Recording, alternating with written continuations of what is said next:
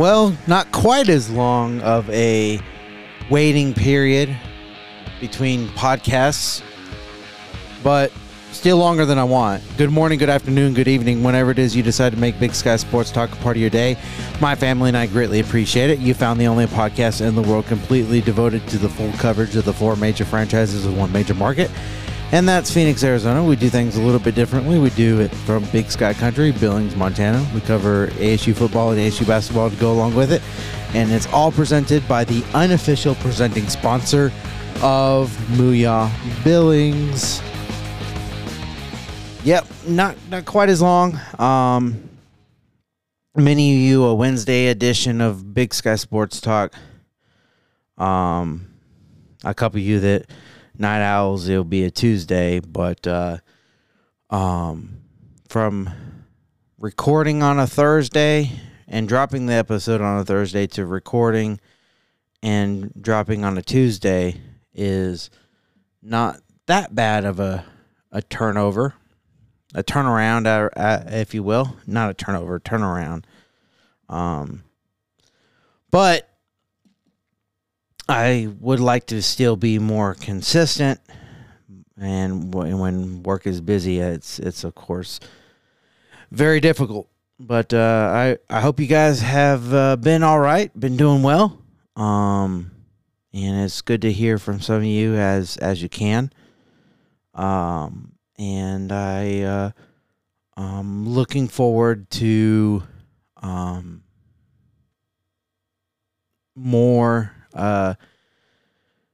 days ahead as hopefully things will get a little bit lighter for work, and therefore I can be more consistent. We're hiring some guys, and one of them was in today and getting the hang of things already, so that's good. And we got to get some more bodies, and then everything will be all right. So that'll be good.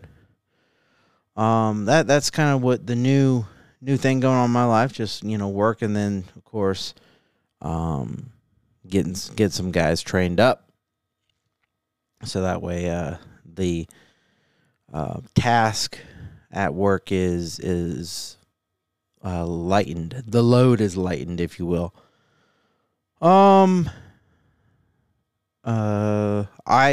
Something I'm really excited about that's not podcast related, but more so church and personal life related is the series that my church is doing right now. And some of you guys actually might be interested in at least listening to it, because I've been around church for a while. And what we're doing is, I would say not unheard of, but it's very, very unique. I mean, most of the series and messages we do, I feel like, are unique, but this one more so is. We are something that the church has been doing for a while, well before I even got there, is walking through the Bible from Genesis to Revelation, almost chapter by chapter, story by story, and it's been like 2.5 years. They have taken some breaks on a couple of different things around Christmas and Easter and other different important time of the year, and maybe as the Lord leads, do some one-offs and and whatnot, whatever that maybe it's not appropriate to continue this series, and you just want to do what the Lord asks, and he's changing your direction. So we've done that quite a few times, and so that's part of the reason why it's been a little bit. But just this past Sunday was week 1 of the New Testament, and a series entitled The Messiah, and obviously about Jesus. But what makes it so unique is that because the Gospels of Christ, or the Gospels of Christ, the Gospels are the story of Christ, Matthew, Mark, Luke, and John. It's a lot of some of the same content. So what we're doing is going through the story of Jesus chronologically and simultaneously through all four Gospels. Obviously, Matthew, Mark, and Luke being what's called synoptic Gospels. Have a lot of the same content, and John does too, but he kind of takes it from a different angle. And some of the content shared on Sunday was a lot of the stuff that I already knew and understood, but there were some things I didn't. But it's the order that they're doing it in is really, really cool. Just kind of doing all four simultaneously is going to be pretty interesting, especially next week and then later. You talk about the birth of Christ, usually around Christmas time, but I'm excited to see what happens and what is different. But one of the factoids that was shared was that there are over 6,000 manuscripts, historical documents about the life of Christ that have been made. Only 1% have seen errors between 6,000, and most of it is spelling and grammatical errors. But though that number is leading all other historical documents by thousands. So there's 6,000 of them, and the next closest is I don't know, I'm not sure what it is, but it's like 1,000 plus, less than the 6,000 documents that prove Jesus was and is who he said he was. And I thought that was really cool.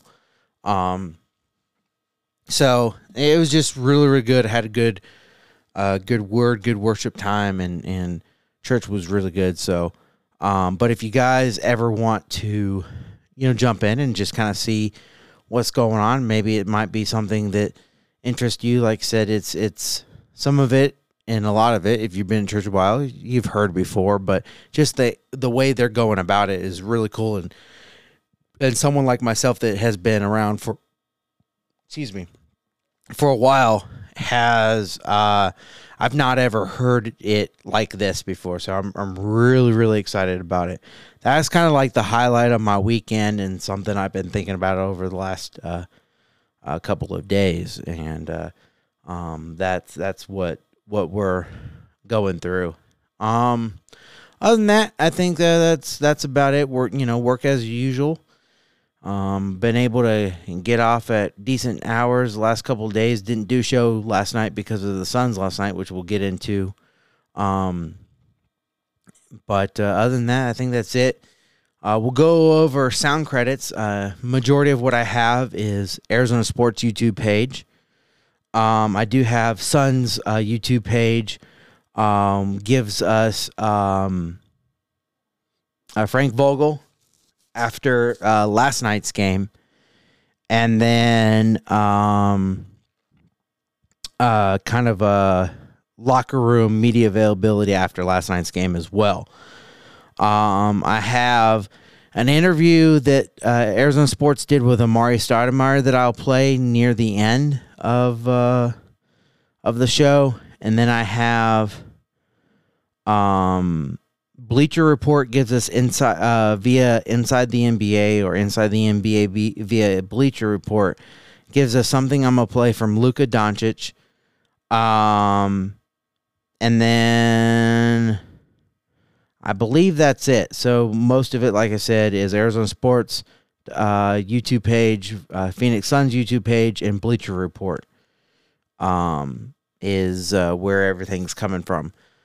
And it's going to be another Suns show, and mainly because the Coyotes, they are on an All-Star break.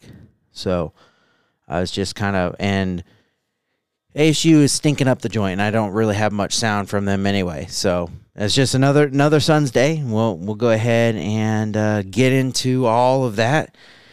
And up next on Big Sky Sports Talk, unofficially presented by Mooyah Billings. Mooyah Burgers, Fries, Shakes, and Billings is the unofficial presenting sponsor of Big Sky Sports Talk. There are several Mooyah locations throughout the United States and a couple of locations internationally. Let's start out with the food. The burgers are fantastic. They have burgers for every lifestyle, vegan, keto, low calorie, as well as gluten-free. My personal favorite is the cheddar bacon barbecue burger. Their fries are always fresh, and don't forget about the Mooyah sauce. You can get a shake to go along with it. Though the food is good, I always leave satisfied, but their customer service is at the top. Rico, he's the general manager of Mooyah Billings. He and his staff are top-notch. They are located at 2695 King Avenue West in Billings, Montana. So go see my guy Rico. He'll hook you up and tell him I sent you. Mooyah Billings, the unofficial presenting sponsor of Big Sky Sports Talk.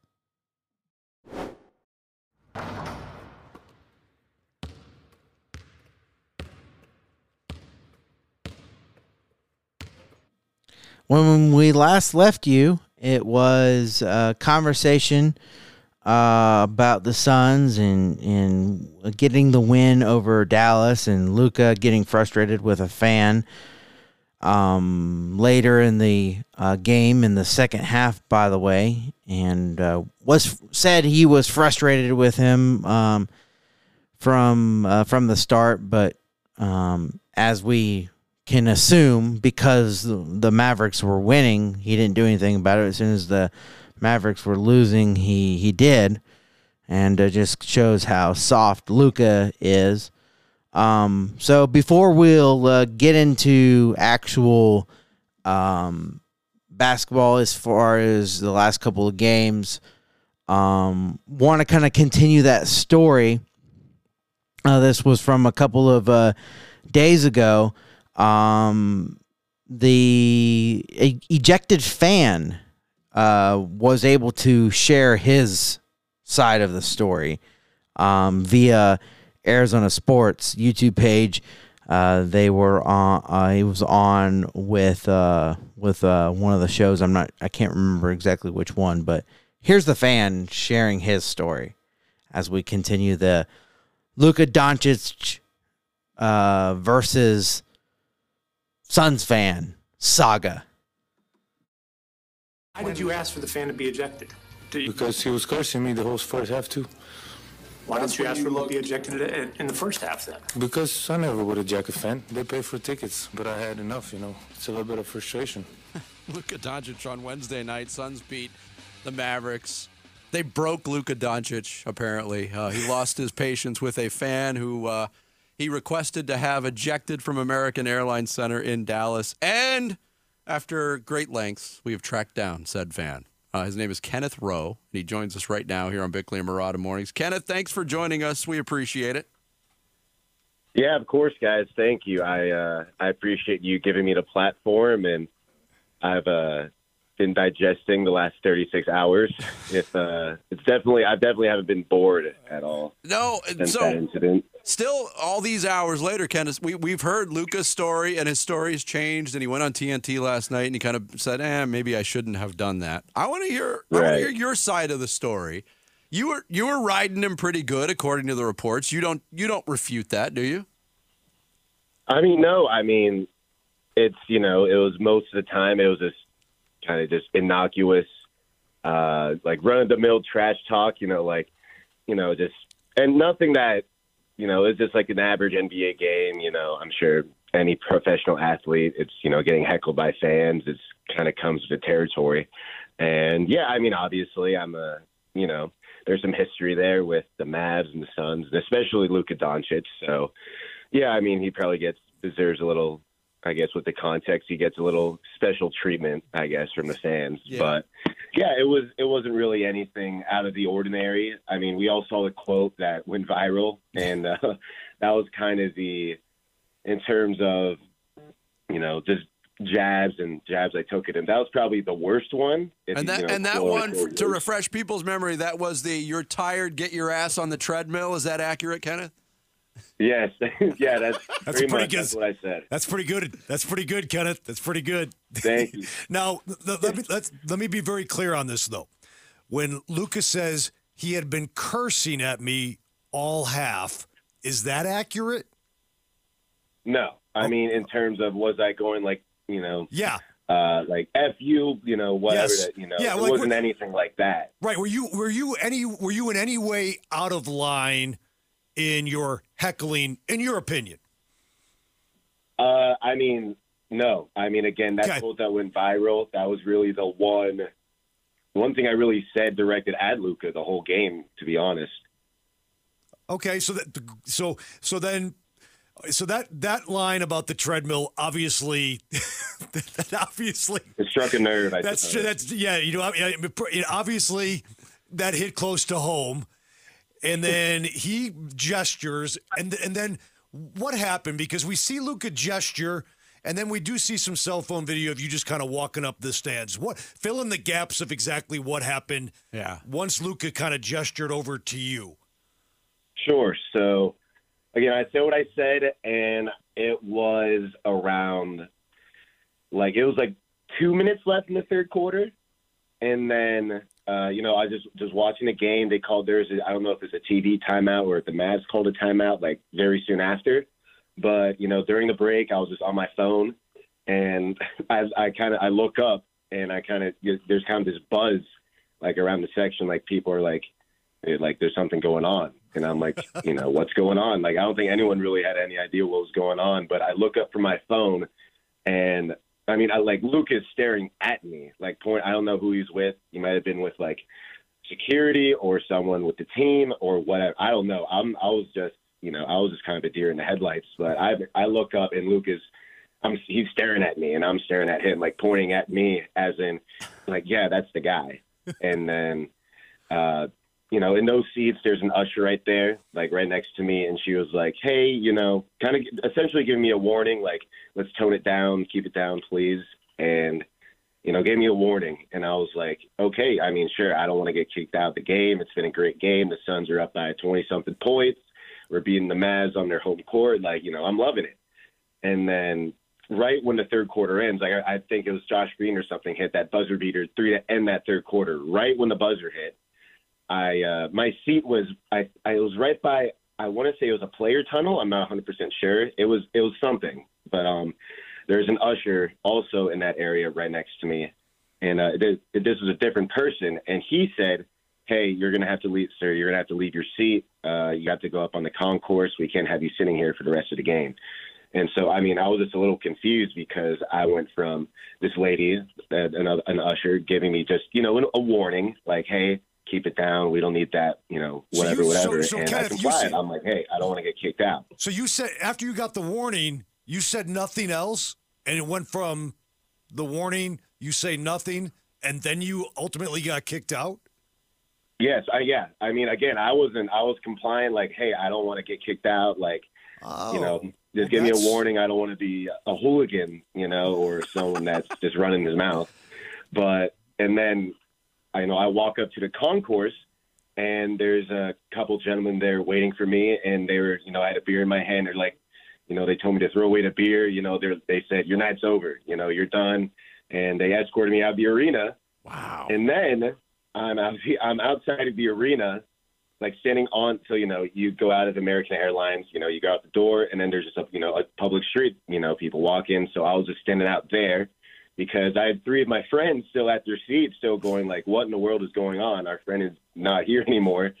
And I was just calling them, trying to let them know, hey, when you guys want to get out of here?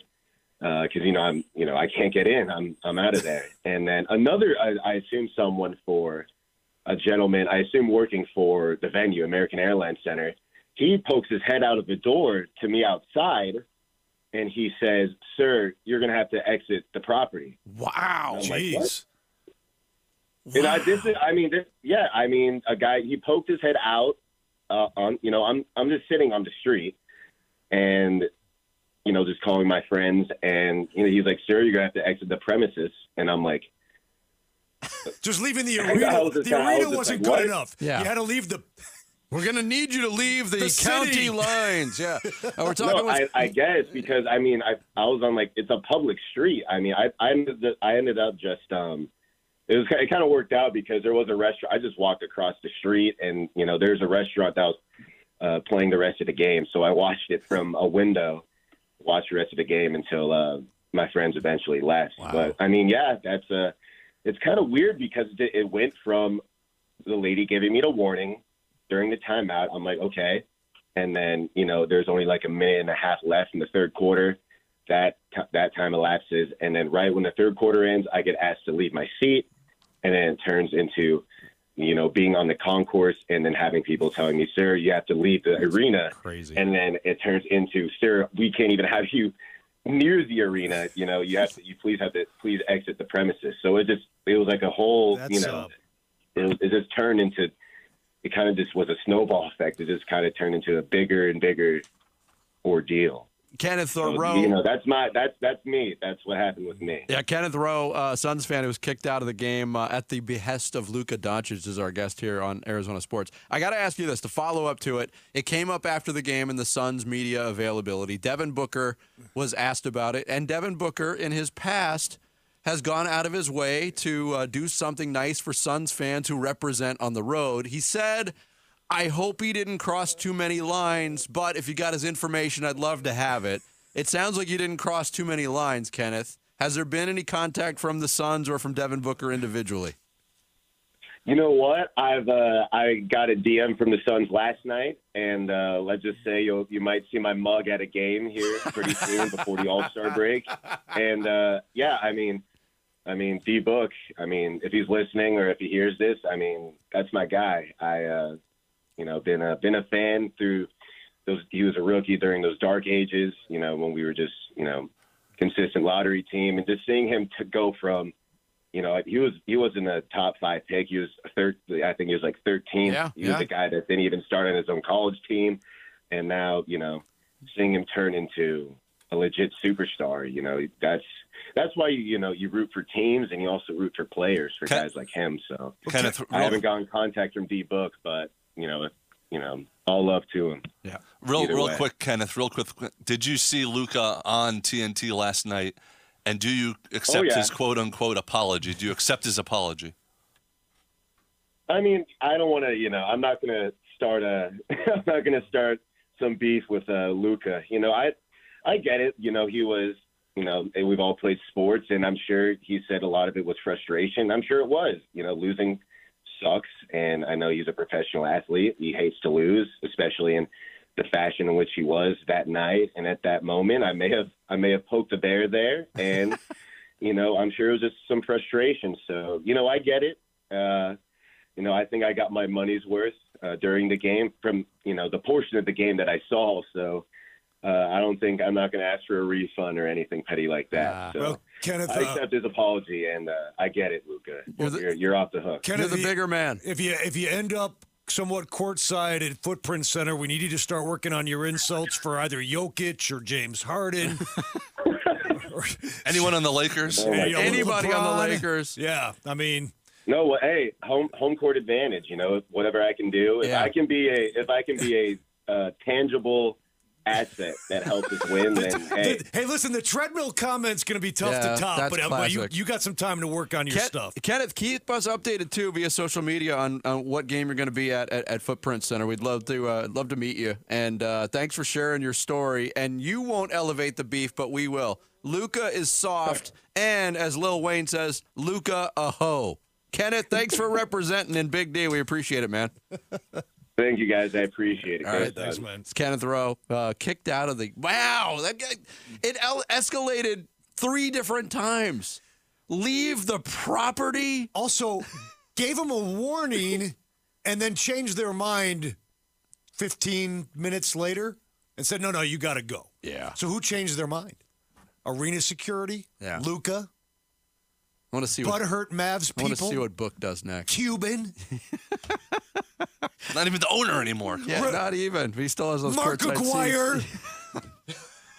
Brad Davis, Roy Tarpley.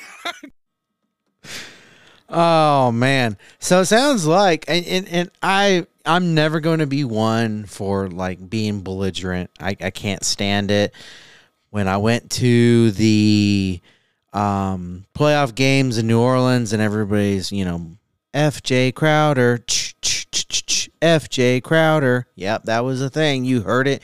If I was at the game and you guys probably heard it on the television, and that was coming through Kevin Harlan's mic. They turned off the crowd mics long ago in those games because they don't want families and kids that watch and hearing explicit content like that.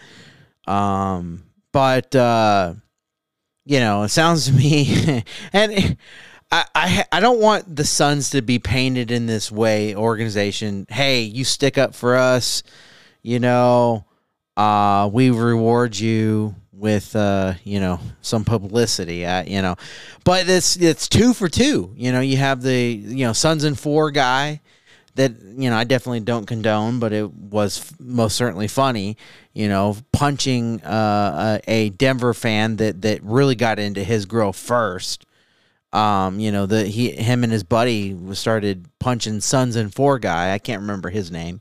And Suns and 4 guy was way stronger. He had the high ground. Actually, one or 2 rows up, and beat the crap out of those Denver fans. And then he was, given a ticket to a game later, and now this gentleman, Kenneth Rowe, looks like he'll be probably I would assume at the Bucks game. He didn't disclose which game. It is kind of cool that the Suns organization want their fans there, but I just don't want them to be painted as a picture that of an organization. I guess it might be too late when they're 2 for 2. But maybe next time I'm at a game and hopefully I'm close and I start ribbing a player, I'll get to go to a game. I guess that's the key. I don't know. And neither are really out of line per se. Both stories not out of line. I mean, the Suns and 4 guy was defending himself. You watch the video. The 2 Denver fans attacked him first, and he just, Sons of 4 guys like, I'm gonna start, punching you back. So it happens. Well, obviously they alluded to the apology. I have the apology, and this is via Bleacher Report. Luka joined the Inside the NBA crew.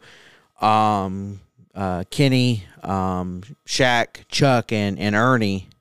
He was on there talking about making a all-star appearance, but Ernie, he decided to go ahead and ask about the situation. I got to ask, I wouldn't be doing my job if I didn't ask you this, because when you get online today, you're all over the place for this. Whatever happened in Dallas last night with the Phoenix Suns fan who you wanted out of there. What was the deal there, Luka? Yeah, I mean, it was the whole game, a little bit, but I was really frustrated. We were losing.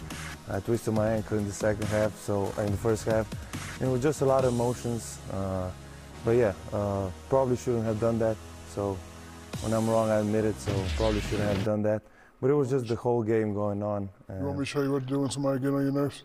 I was going to ask Chuck. Go ahead. Hey, don't hurt this man. He got the All-Star game to play. He got a bad hip. We got a game. We got to beat the Hawks. I was going to ask him what to do. Hey, you're a new dad, correct? Yes. Congratulations. Yeah. Thank you. So how's that going for you? Great. Yeah. What's the name? Gabriela. Gabriella? How old? 2 months. It's going to be 2 months. How's your diaper changing game? Always great. Though I would like to hear about Luka becoming a dad, we have a couple minutes longer than I want to really get into. But there's his apology. He said he apologized, and he is looking back on it. He said he shouldn't have done that. But I like how he adds yet again. He said, I had enough of it. I hurt, I twisted my ankle. I had my ankle twisted. And it brings up the ankle, in both times, at the press conference and then just now. And to me, it just shows a little bit more just how soft Luka is, in my opinion. Sorry, young kids of Luka, your dad is soft. Just want to let you know that he's soft. But let's go ahead and jump over to the next couple of games we'll talk about very briefly. And that is Suns, unfortunately, after the Mavs, they would go ahead and they could not extend their winning streak past 7 games. They did lose 2 in a row, unfortunately. They lose to the Indiana Pacers, and then they lose to the Magic. And in not bad teams, but it just kind of stinks. And have some fourth quarter woes, if you will. My page is not loading up like I want it to, but yeah. And so after 132-109 against the Mavs, they lose a close one and a high-scoring affair to the Pacers. 133. Sorry, I hit the wrong button. 133-131. Suns score 80 in the first half. They won first quarter 40-31, and the second quarter 40-39. Lost the third quarter by a point, but just fall apart in the fourth again, 28-17. Booker scores 62 points in a loss. He was 22 of 37, 12 of 13 at the line. Pascal Siakam was a problem with 31 points, 14 of 22 from the field, and 1 of 3 at the line. It stinks when you have 62 points and lose the way you do. It just was not good at all. Trying to get this to load, but the fourth quarter, like I said, was an issue. While I'm waiting for some of this to load the way I want it to, let's go ahead and just kind of get into said fourth quarter, some of the said fourth quarter woes. Where are we at? I think all these. Okay. Yeah, we'll go ahead. And get into it. This might be Indiana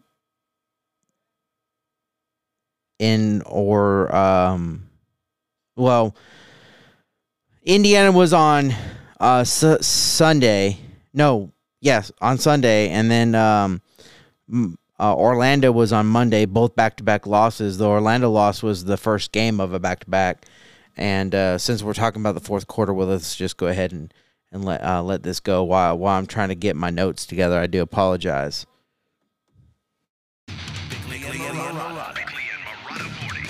Arizona Sports, the local sports leader. Bickley Blast.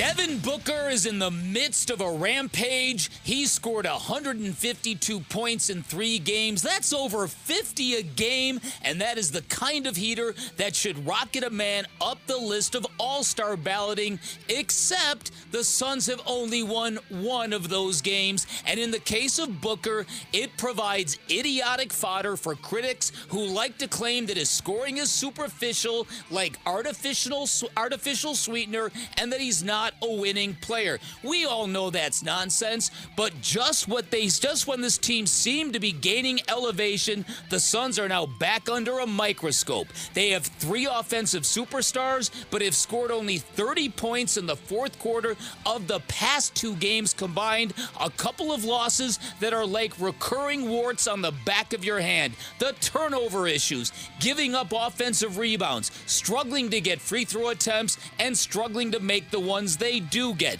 But more to the point are the end game performances, an issue we had hoped that had evaporated with a pair of magical comebacks against the Kings and the Bulls. Instead, we've got a basketball team that still seems to have some blind spots and some huge gaps in the program, the kind that can be only covered up with transcendent performances. And once again, our basketball team has regressed, apparently stuck on a troubling premise. Namely, hero ball can be a lot of fun to watch, but it's hard to sustain, and these days, it's really no way to win a championship. All right, today's Bickley Blast brought to you by my great friends at Chapman BMW, who make luxury attainable. Find them online at chapmanbmw.com. Just in the zone, just trying to hoop, trying to win. That was Devin Booker. He was pretty short with his answers, which usually indicates he's kind of frustrated basketball player. He was in the zone. 44 points on the heels of a 62-point night on Friday. And he's got 2 losses to show for it. Mm-hmm. And this has not been a Devin Booker problem by any stretch of the imagination. You hit on some of those things that have been problems. And let's go back to Friday night in Indianapolis. One of the big refrains from Suns fans was, and it was an issue, there's no doubt about it, the lack of whistles that Booker and everybody got in the fourth quarter. Indiana did not have a team foul in the fourth quarter. That means 0 free throws in the fourth quarter. That can bog down your offense, especially when you're trying to protect the lead. Last night, it wasn't much better. Orlando, again, cranked up the physicality, used their size, frustrated the Suns, kind of coerced them into some things they didn't want to do, but did it by committing 2 fouls. Yeah. Devin Booker shot 2 free throws in the fourth quarter. That was it for the entire Suns team. Yes. So 30 points in the last 2 combined fourth quarters, and only 2 of those points coming from the free throw line. Yeah. Now listen, you know how I feel about this. I cannot stand the hyper-focusing on NBA officiating. To me, it turns a great sport into grievance ball, and I do not want to listen to grievances all day long during broadcasts while I watch an NBA team. That being said, there are issues, but if you are solution-driven, because, a basketball team should be out the free throw line in the fourth quarter, and if they're not, then you're in one of those games. But the way out of one of those games is to match the other team's physicality or, better yet, exceed it. Because if the referees are in this state of mind where we're not going to call everything, so we're going to let more than we should, and you as a basketball team, you've got 2 options. You can get real angry and complain about it, which Frank Vogel has been doing a lot after games, or you can up your physicality and match that and take advantage of that. Use the referees to your advantage. There's no other way out of it if you're looking for solutions. If you're looking to complain, if you're looking for grievances, have at it. You've got a ton of them there for you. But if you're looking for solutions, that's the way out of it. Along those lines, that might be one of the most disappointing things is last week we were talking about in the Chicago game, the Suns getting poked by the Bulls and Andre Drummond kind of lighting a fire under the Suns and how they responded. The very next game to open up the road trip in Dallas, you saw the Grant Williams example. Grant Williams was on his antics, I think, as Devin Booker put it, and didn't want to play basketball. The Suns responded to that.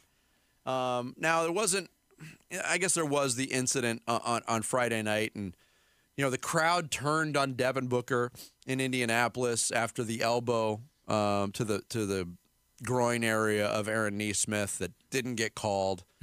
I think, it probably was an offensive foul, honestly. It was a missed call by the officials.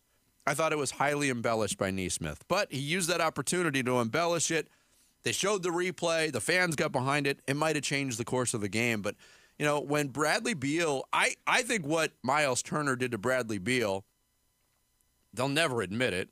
It was retaliatory in nature. Mm-hmm. He disguised it well. I think there was purpose behind that elbow. I really do. Mm-hmm. And it messed Bradley Beal up, not only for the rest of that game, and credit to him for coming back. I agree. He is finding himself right now because he's got to deal with breathing issues. And that mask, I'm not sure where that mask came from, and I know you have Bob Cousy's locker in 1951. That's funny. Now that is funny. My goodness. Yeah.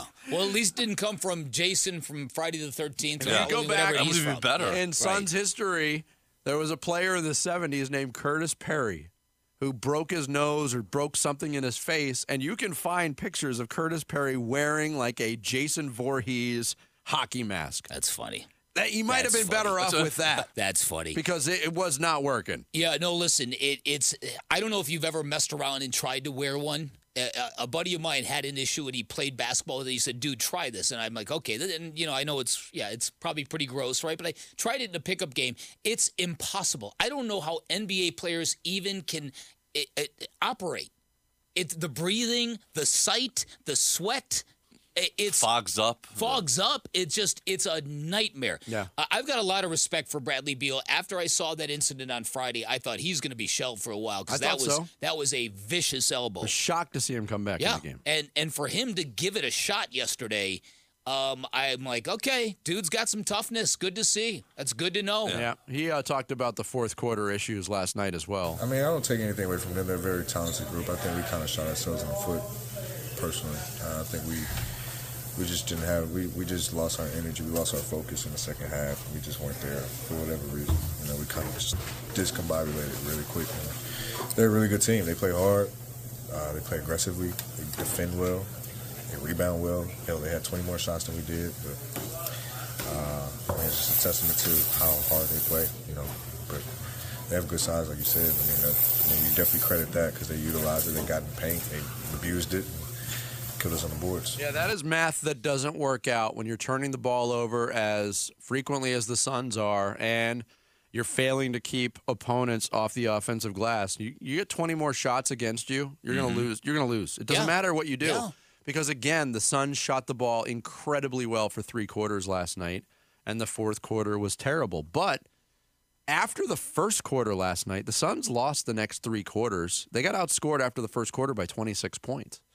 So, again, it is trying to put something resembling 4 solid quarters of basketball together, which has been an issue for this team for quite some time. Yeah, and the only thing troubling about this, now, the Pacers game, look, I think that the fourth quarter, when you distill and you get by the officiating woes in that game, the fourth quarter issues propped up in that game as well. The defensive issues propped up in that game as well.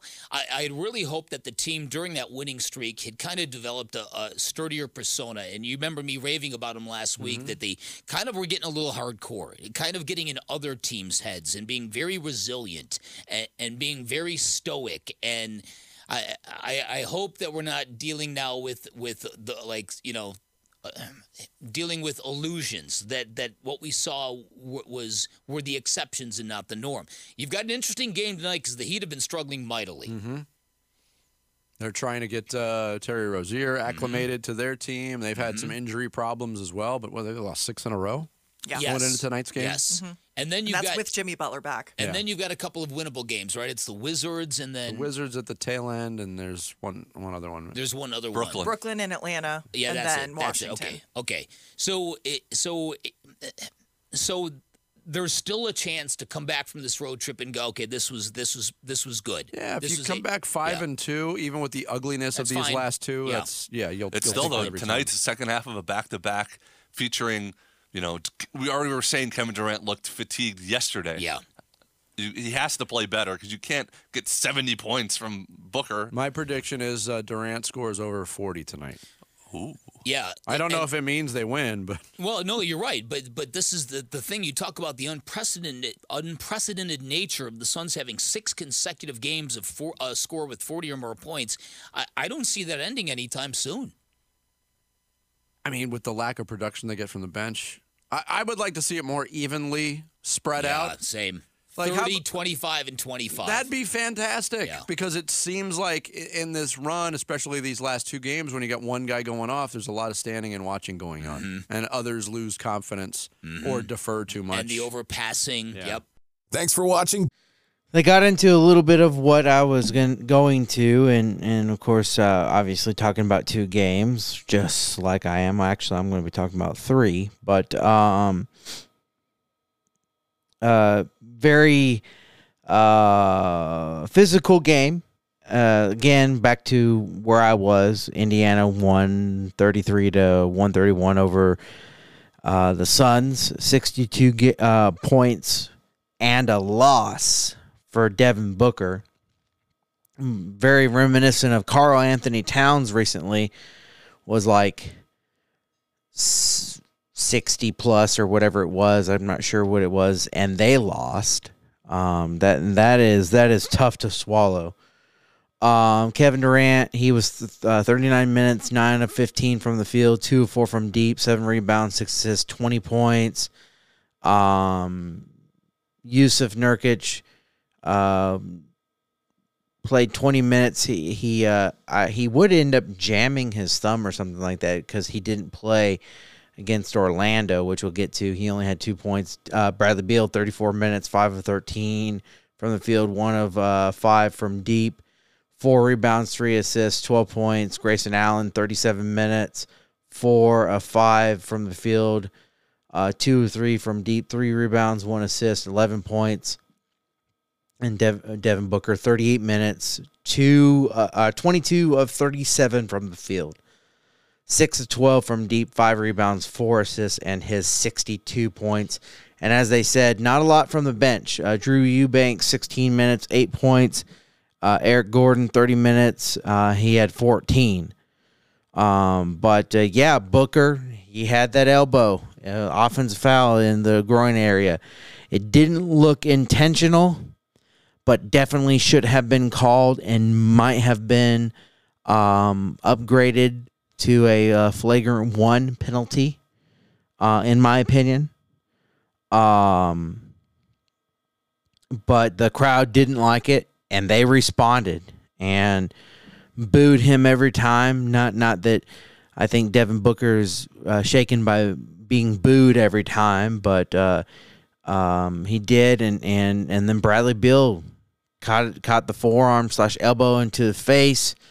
I think they said he broke his nose. He did return. He had, gauze or whatever, tissue up in his nose to stop the bleeding, and he did return.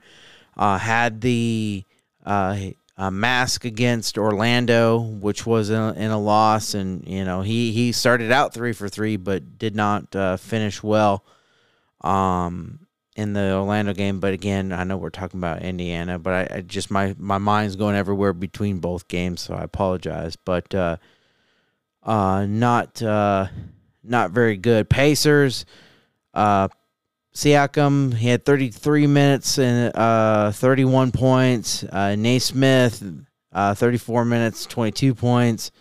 Nimbard, 30 minutes, 22 points. Obi Toppin, 33 minutes, 23 points. Sticks, Jalen Smith, 20 minutes. He had 13 points. Benedict Mathurin, 21 minutes, 11 points. So very, very productive starters and bench for the Pacers, and probably one of the definitely the difference maker.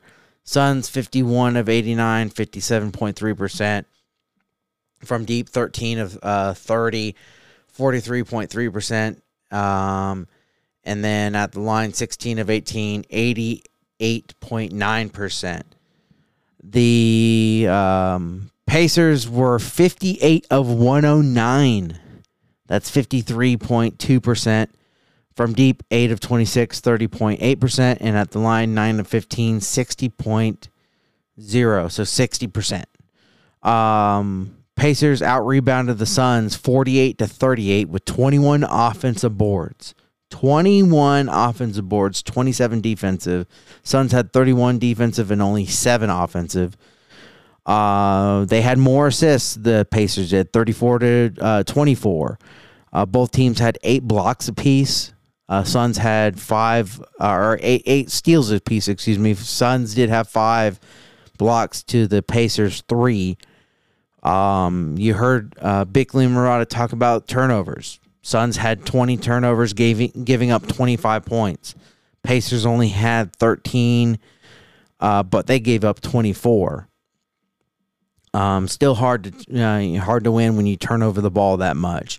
Fast break points, Suns lead at 19-16. Points in the paint, 58 for the Suns, 84 for the Pacers. Both teams had 17 fouls. Should have been more, could have been more. Probably a flagrant on Booker, a technical on the Pacers. Suns had a 17-point lead, lost the lead, and Pacers had 6. Their largest lead was 6. Now we'll go ahead and get into the Magic. Magic won 113-98, much more convincingly, but Suns, again, they won the first quarter, 37-26. Struggled in the second quarter. Lost the second quarter 25-19, lost the third quarter 31-29, and lost the fourth quarter 31-13. And you heard Bickley and Murata say that they had a good first quarter and did not do well the rest of the way. You're not going to win many games. Devin Booker, 44 points and a loss. 17 of 26 from the field, 9-11 at the line. Banchero, 26 points, 9 of 18 from the field, and 6 of 9 at the line. Kevin Durant did not have 40. Oh, no, that 40 points was for Miami. We'll get into that in a little bit. Kevin Durant, he struggled. He had 37 minutes, 7 of 12 from the field, 1 of 3 from deep, 4 rebounds, 5 assists, 15 points. Drew Eubanks in there for Yusuf Nurkic, again with the thumb issue. 29 minutes, 2-2 from the field, 8 rebounds, 3 assists, 4 points. Bradley Beal with the mask on, 35 minutes. He is 4 of 13 from the field. I think most of that was in the first couple of possessions that he had. He was 0 of 5 from deep, 5 rebounds, 6 assists, 9 points. Not good. Grayson Allen, 33 minutes, 3 of 3 from the field. Perfect at the line, 1-on-1, 5 rebounds, 1 assist, 8 points. Devin Booker, 36 minutes, 7 of 26 from the field, 1 of 2 from deep, 4 rebounds, 3 assists, 44 points. And KBD, 20 minutes, 5 points. Azubuike, 11 minutes, 2. Eric Gordon, 22 minutes. He only had 9. Jordan Goodwin played a couple minutes. He had 2 points.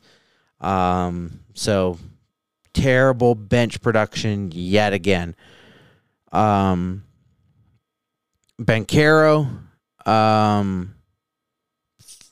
36 minutes. He had 26 points. He was 9 of 18 from the field, 4 rebounds, 7 assists. The Wagner brothers, they played really well. Franz, he had 11 points, 8 rebounds, 7 assists in 31 minutes. Mo Wagner, 23 minutes. He had 5 of 13 from the field, 12 rebounds, 1 assist, 16 points. Big spark off the bench. Carter Jr., 23 minutes. He had 9 points. Markelle Fultz, 27 minutes. He had 14. Jalen Suggs, 32 minutes, had 10. And, of course, Mo Wagner with the most off the bench with 16. Team stats, Suns 41 of 73, 56.2%. From deep, they're 4 of 14, 28.6%. 12 of 21 at the line, terrible, 57.1% as a team. Orlando 41 of 92, that's 44.6%. From deep, 12 of 36, That's 33.3%. And at the line, 19 of 26, 73.1%. Not a big margin of being out-rebounded this time, but still got out-rebounded again, 40-39 with 11 offensive boards for the Magic, 29 defensive. Suns had 6 and 33 defensive. Magic had way more assists, 30-19, more steals at 12-4, and more blocks, 7-5. Just Magic dominated in just about every way. Fewer turnovers, only giving up 10 turnovers with 8 points off those turnovers. Suns, again, 23 turnovers, 21 points. Fast break points, 15-4 in favor of Orlando. Points in the paint, 50-40 in favor of Orlando. Fewer fouls for the Suns. They had 19. The Magic had 21. Largest lead of the game for the Suns was 13, and Orlando had 17. Here is Wolf and Luke talking about the fourth quarter woes. It was a big topic conversation when you one game you do all right with the first half and struggle a little bit in the third and plummet in the fourth. That's Indiana. And then the second game against Orlando, you only do good in the first quarter. You lose both the second and the third, but just get stomped again in the fourth. Here's Wolf and Luke talking about struggling in the fourth quarter yet again. Really made you wonder what game hurt the most for the most part. Was it Friday night's game that really bothered you, or was it Sunday's game that really bothered you? Both, of course, bothered. But, man, for me, I got to tell you, Friday night was Friday night. Why do you say Friday night? You're up, what are you, up 9 going into the fourth quarter? Devin Booker gives you 62 points?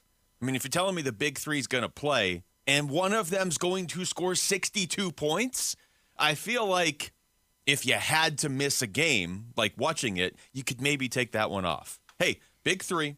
Devin Booker's going to put up 62. Beal and Durant are going to play. Oh, okay. And you're going to be up by 9 going into the fourth. Oh, okay. The Suns got that one. No, apparently not. Apparently the fourth quarter is an issue again. Yeah. See, again, I think we all thought that was going to go bye-bye for the most part. A game every now and then, you're going to get that, my brothers. You are. You're going to get it. But in back-to-back games, the Phoenix Suns scored 17 and 13 points in the fourth quarter. 17 and 13 in the fourth quarter. And gave up 28 and 31. Yeah, 59-30 outscored in the fourth quarter. Once again, have we seen this before in the past? Yeah, we saw that.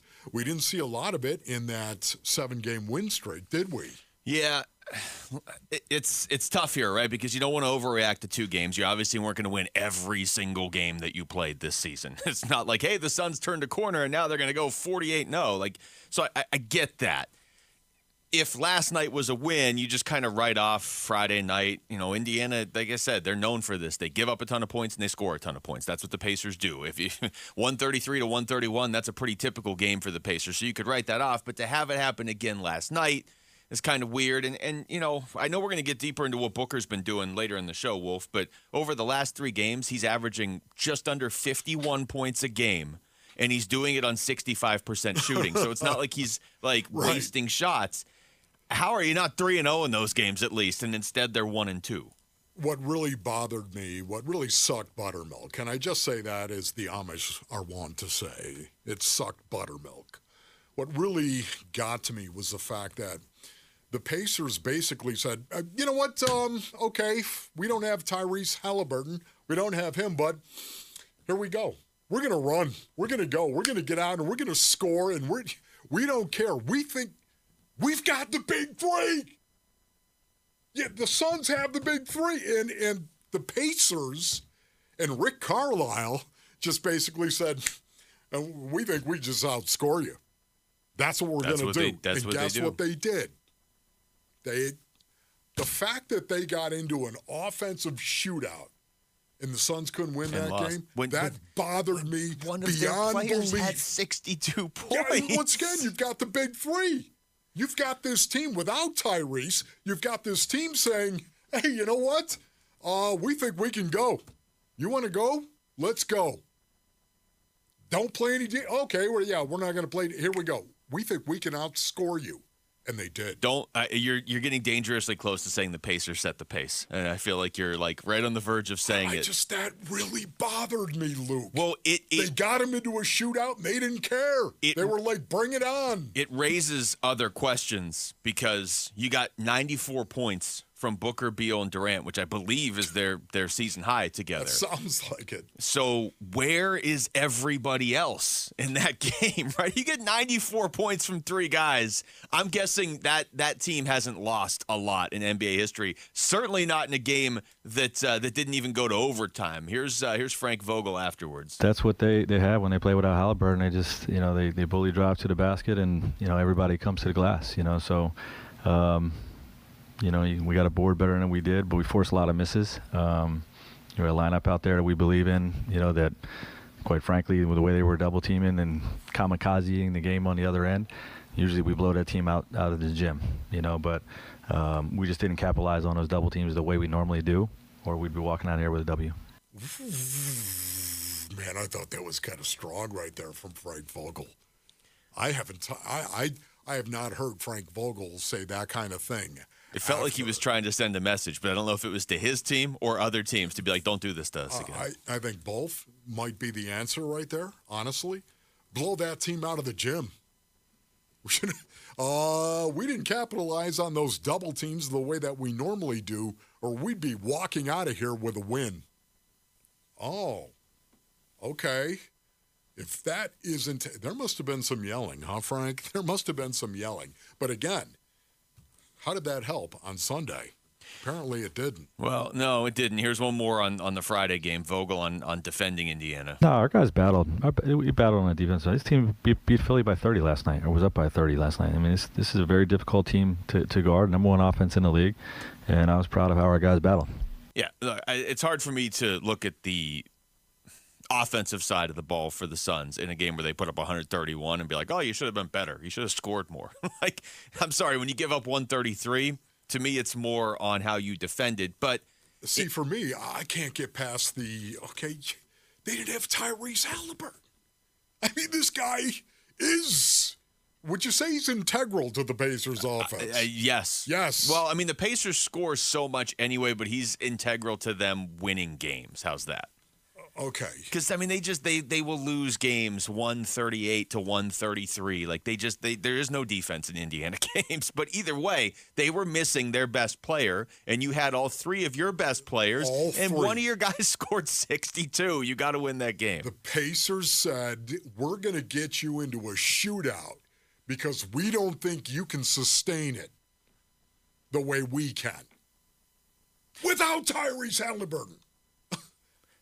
Again, I'm sorry. So Friday bothered you more. Bothered me. Friday bothered me more too, but with the one caveat of I could just write Friday off as Indiana's kind of a weird team. They're very unique, and it snapped a 7-game winning streak, so I can't be that upset. Except they fell apart in the fourth quarter again last night. Here's Frank Vogel. Yeah, just frustrating. More turnovers.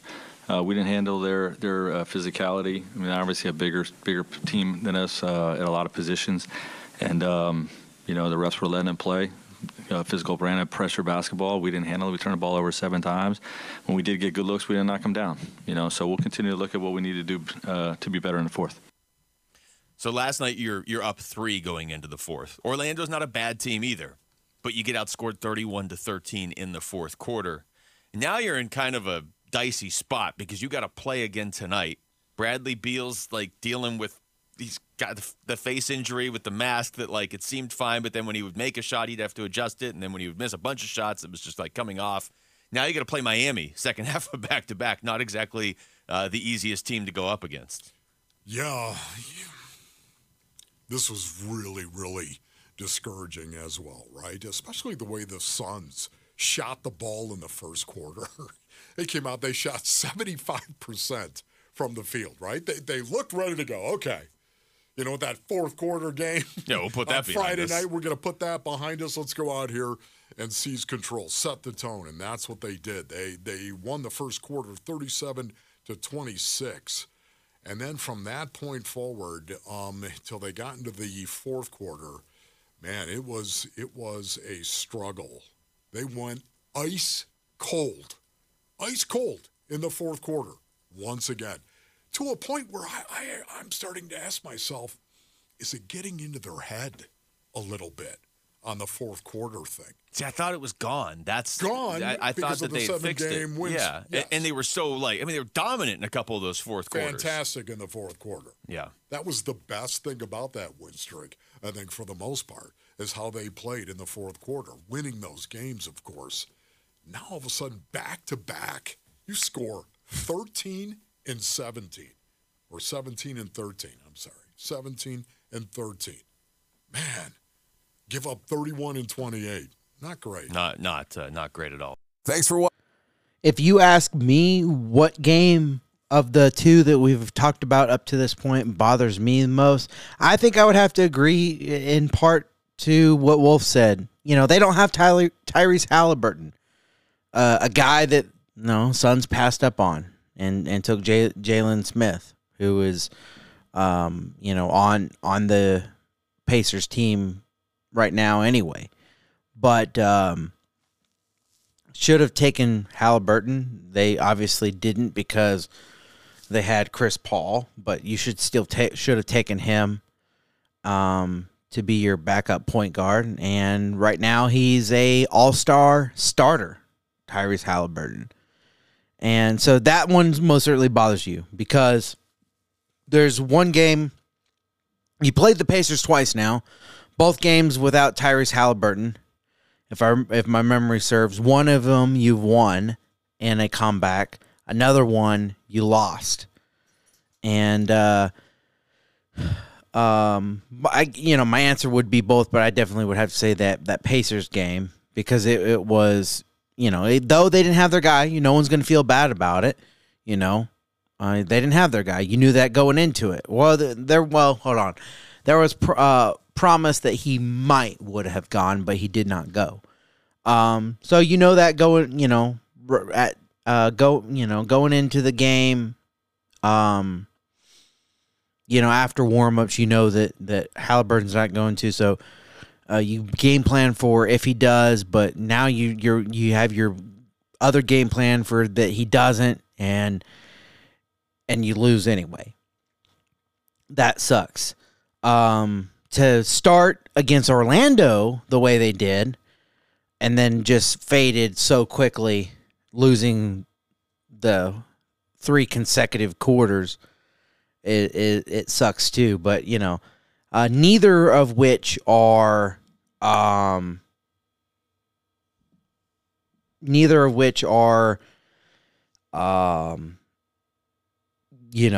great, if you will. Well, They did rebound back. Second game of a back-to-back, 118-105 against Miami. But if I'm honest, this game actually really bothers me almost more than the other two games, because they won the game and dominated for 3 quarters and lost the fourth quarter again. But they lost the fourth quarter because they were up by so much. They had a 28-point lead at one point against the Heat, giving the Heat their 8th loss in a row. But they won the first quarter 33-25, second quarter 29-24, had a great third quarter 38-25, and then lost the fourth quarter 31-18. And they did it, they had, Jimmy Butler, so that's good. So arguably you say Miami had their best guys, and they are just absolutely struggling. Kevin Durant, 42 minutes, did not have 40 points. Sorry, Vince. He was 8 of 15, 2 of 5 from deep, 8 rebounds, 7 assists, 20 points. Yusuf Nurkic back in there, 27 minutes, 3 of 5 from the field, 0 of 1 from deep, 8 rebounds, 2 assists, 6 points. He did foul out. But it was late in the game. He fouled out. Bradley Beal, much better with the fitted mask now. 39 minutes, 8 of 21 from the field, 2 of 9 from deep, 5 rebounds, 7 assists, 19 points. And Grayson Allen, I can't remember when he got injured, but he did get injured and, did not return. He played 13 minutes. I really don't remember what the injury was, but it sucks. He was 0 of 2 last night. 2 rebounds, 1 assist. He only had 3 points. Devin Booker, 41 minutes, 9 of 23 from the field, 2 of 10 from deep, 8 rebounds, 7 assists, 22 points. A much better bench production for the Suns. They had, 34, 35, 36, 37, 40,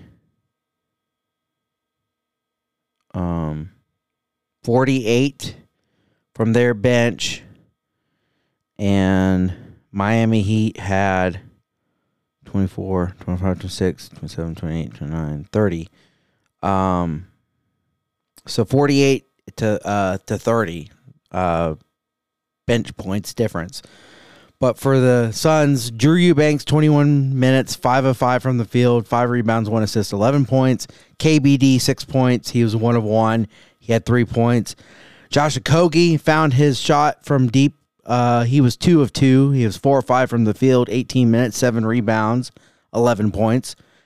And Eric Gordon, 34 minutes, 8 of 17 from the field, 5 of 12 from deep, 4 rebounds, 5 assists, and 23 points. And I really like Eric Gordon, and I think he's going to fill the role that Grayson Allen did. But there was a couple of shots that I felt like Grayson Allen would have absolutely nailed from deep. He's been playing lights out, and this losing him sucks right now and sucks going forward. And he's a guy, he's quickly becoming one of my favorites, and I really don't like it, but it is what it is. You got to move on. But I think Gordon, maybe just getting used to being the guy like Grayson Allen did. It might improve, but he takes a lot of shots and he misses more shots, whereas Grayson Allen, he makes more shots than I feel like, I know it's impossible to make more shots than you take, but it just, I guess no, it's not. I mean, actually, yes, it is. But it just that's the way it feels. Eric Gordon's not quite there yet for me, but he had 23 points and led the bench. Miami Heat, Highsmith, 15 minutes, 1 of 3 from the field, 0 of 2 from deep, 2 rebounds, 5 points. Jimmy Butler, 37 minutes, 7 of 12 from the field, 2 of 2 from deep, 8 rebounds, 4 assists, 25 points. Adebayo, 35 minutes, 3 of 9 from the field, 11 rebounds, 5 assists, 8 points. Tyler Hero, 34 minutes, 5 of 18 from the field, 5 of 12 from deep, 6 rebounds, 4 assists, 17 points. And Terry Rozier, 27 minutes, 8 of 14 from the field, 4 of 6 from deep, 2 rebounds, 3 assists, 21 points. Love with 13 minutes, 0 of 4 from the field, 2 rebounds. He did have 4 points. Martin, 25 minutes, 5 of 9 from the field, 1 of 1 from deep, 6 rebounds, 1 assist, 12 points. Josh Richardson, 24 minutes, 4 of 8 from the field, 2 of 4 from deep, 4 rebounds, 2 assists, 12 points. And Jux Jr., 25 minutes, 0 of 6 from the field, 0 of 4 from deep, 3 rebounds, 1 assist, 2 points. Like I said, they had a 28-point lead at one point, and Miami fought back, but it was too late. Suns, 46 of 94. That's 48.9% from the field. 14 of 40 from deep, 35%. And at the line, 12 of 17, 76.6%. Miami, 33 of 84. That's 39.3%. 14 of 36 from deep, 38.9%, and 25 of 25 perfect at the free throw line. Suns out rebounded the Heat 47-44 with 10 offensive boards, 37 defensive. Heat had 8 offensive and 36 defensive. Suns 30 assists to the 20 for the Heat, 8 steals to the 5 for the Heat, 8 blocks to the 5 for the Heat, and way fewer turnovers, 8 turnovers to 13. Gave up 11 points, did the Suns, and the Heat gave up 12. Both teams had 16 fast break points. Points in the paint go the Suns' way, 46-32. And Suns had fewer fouls, 16 to 18. Heat did have 2 technical fouls. Suns had 1. Largest lead, like I said, 28. And largest lead for the Heat was 7. But yeah, giving up that 28-point lead, that, and I know the Heat, that the Heat culture, that, they fight to the bitter end, and so much you can say about what they do.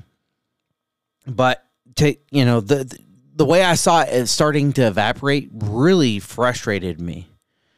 And it's like they lost focus, and that was rough. That was very, very, very rough. Let's see. We've been talking about. Well, hold on. We'll go ahead and get into Suns post-game media availability. We'll start with Frank Vogel, and then we'll get back into a different topic before we move on. But here's Frank Vogel.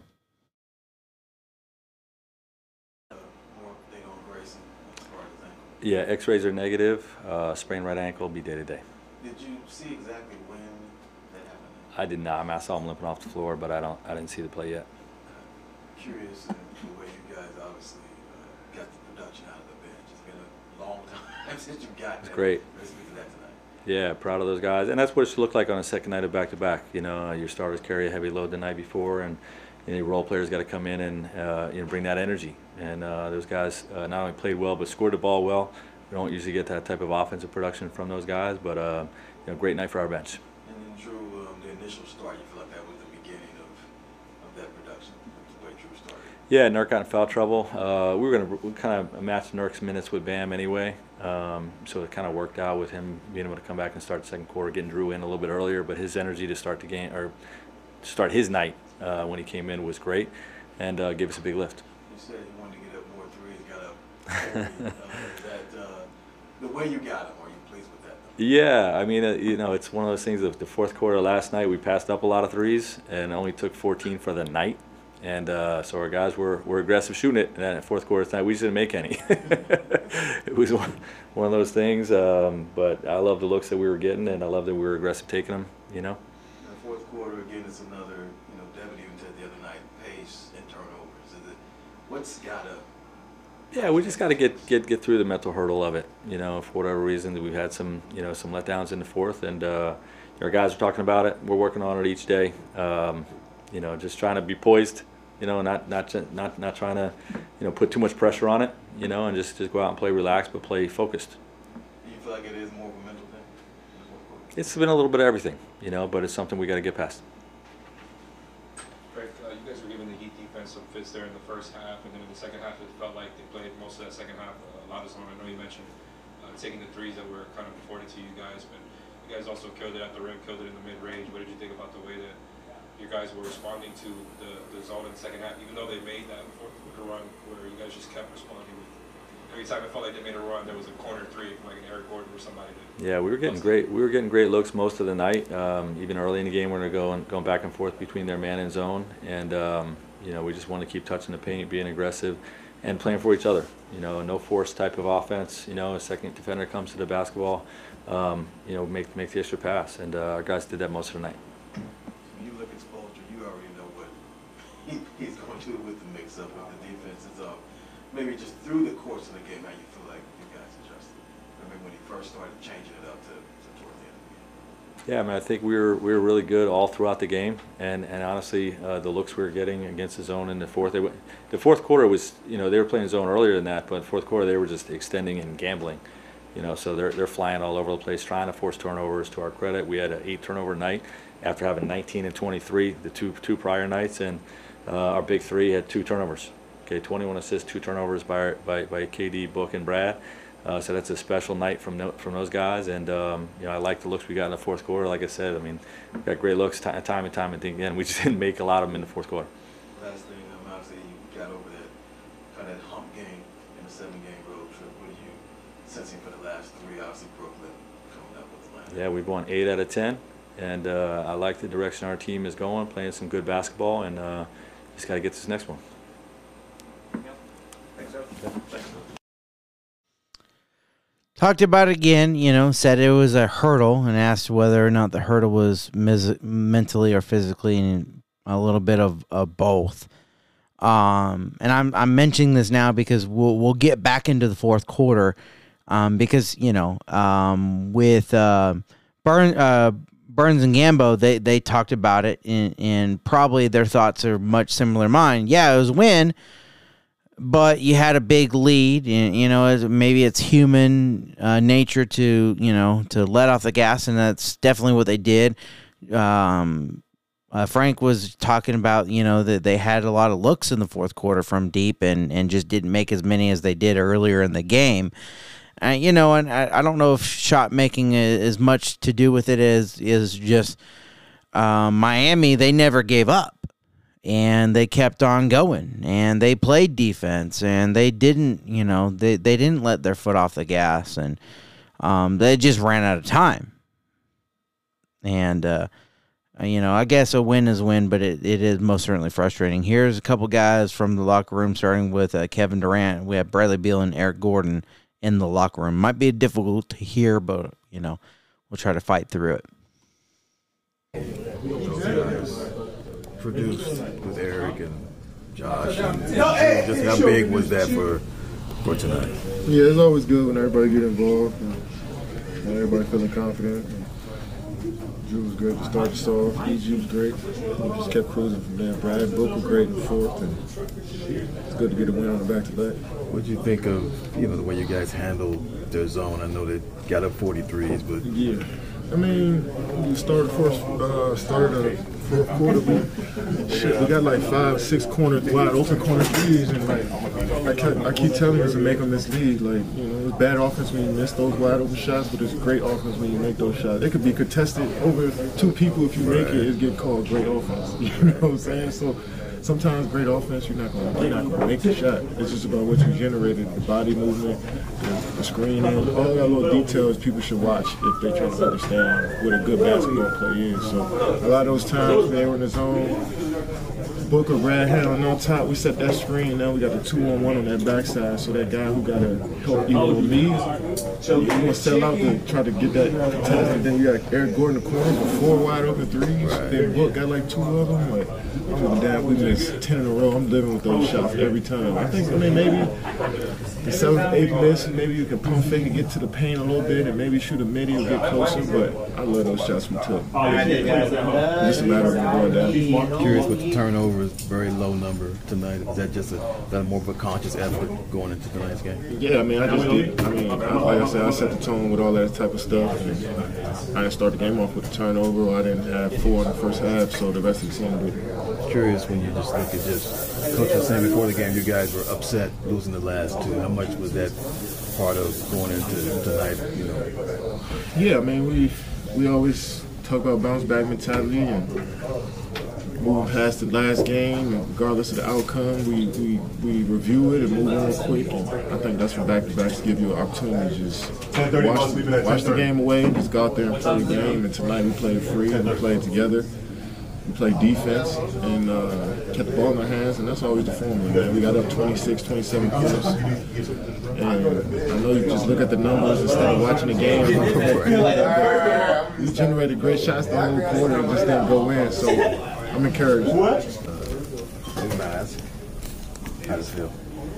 First, praise God. New mask is a lot better. You can see clearly. Fitted well, so it was good. It was good the whole game. Curious the way you guys balanced tonight. Like 6 guys at double figures, the bench, highly productive. Maybe just speak to the overall getting the win after a couple of times. I mean, that's what Coach harped on in film this morning. Just being able to get back to our brand of the ball, getting back to getting our defense, getting us into the game, getting our offense going, trying to get Kate going a little more. Just being more free flowing. Obviously we've been playing well the last few games, the last 8-9 games, but we dropped those 2. But tonight was good to be able to just get back to our flow and our good energy. And speaking of that, it got a lot of early defense to offense. Yeah. How big was that just to initially get in that defensive mindset to have those kind of things? That's important, because that's what's going to win us games. Like, we can score the ball. Everybody knows we can score the ball. We got many guys who can do that. We got to take pride in our defense, and that's where it starts. Especially us 3 starting the game, like we got to guard. And I think that's something we've been better at taking the challenges of. We understand one of us at least is going to have to guard a guy. So we take that on the chin, and we're very enthusiastic about it. We kind of like who got him, like type thing. So it kind of boosts us in the game for sure. Curious what you thought of just Josh's overall play. How big was it? Huge, man. It was unbelievable. I was super happy for him. Good to get back to playing the way he's capable of playing, man. Just playing free, not thinking, being reactive, being a defensive pest like he always is. Offensively, he made a 3, made some plays. Offensively, got some offensive rebounds for us. They were key, man. The big steal down the stretch. He got it in transition, ran back in defense. Like, that was huge for us. So. And he knows what he's capable of doing. We need to continue to keep him back in line with this. The last thing I had was fourth quarter. Is it what's? I mean, I know that it's something you guys know with the turnovers and not playing fast. But was that the same thing tonight? I don't think so. I think we just didn't make no shots. I think just the first couple of possessions, we just didn't make any shots. We had good looks. It just didn't go in, and their shots did. So that kind of. I wouldn't say rattled us, but slowed us down a little bit, and we eventually got our bearings and hit back. But I think we got really good shots. We didn't turn the ball over, and I think that's what hurt us in the past when we started those quarters. So I think it was just better tonight. We understood what we were running. We were organized, and we just got the looks. Just got knocked down. How big was it to get in the flow once you got in and hit some threes and contribute the way you did? Yeah, I got into the flow. We got to take advantage of opportunities, and threes were there. And I wish I would have hit a couple of them that were open, but it was good to knock some down and get a good flow to the game. How big was it with the bench tonight? I mean, Drew kind of started it all, but then I followed, and then Josh as well. Yeah, it's much needed. As the season goes along, we got to get better chemistry-wise, and we have to do well. And because before in a couple of months we'll be right there in the playoffs. So we got to just continue getting better and better. Curious when you thought of Josh's double clutch bank. Hey, it was much needed at that time because Miami, they were making a little bit of a run, but JL, he had a good game today, and it was good to see that. Curious the balance that you guys had. I mean, it's been rare that 6 guys in double figures, no one over 30, but hardly anybody under 10. Can that be something that could be built upon? For sure. I mean, we should be scoring relentlessly once we have a balanced attack. Because when we only got a couple guys going for, we get stagnant and it hurts our team big time. And once everybody gets in the flow, that's when we start overpowering teams offensively and defensively. We get more scrappy, and so we know that, and we just need to continue doing that. Lastly, you've gone back to the visiting area where you played before. Kevin, get ready to do it. Obviously, going back to Brooklyn. Let me speak to your experience and how that could play into his experience. Yeah, it's gonna be interesting. Like he's had a great career for sure. I know they had high expectations, and he did well there. And they've been through a lot. James was there, Kyrie was there, so they gotta praise him because he didn't have to go there, and he went there and made things happen, and so they should be praising him for coming out there for years. EG has gone to a couple of places he's played recently, a couple times, mainly the Clippers, now twice. But for Kevin Durant, it's going to be much different. We'll talk about, his thoughts as such here in a second. But since the majority of our conversation is about the Suns in the fourth quarter, as is the title of this episode, we got to get back into it. And here's Burns and Gambo from today talking about the fourth quarter woes. What's funny to me about that soundbite, can I tell you? Go ahead. He acknowledges it's a mental hurdle. Mm-hmm. And then when asked to clarify, so you're saying it's a mental hurdle, he kind of backed off a little bit.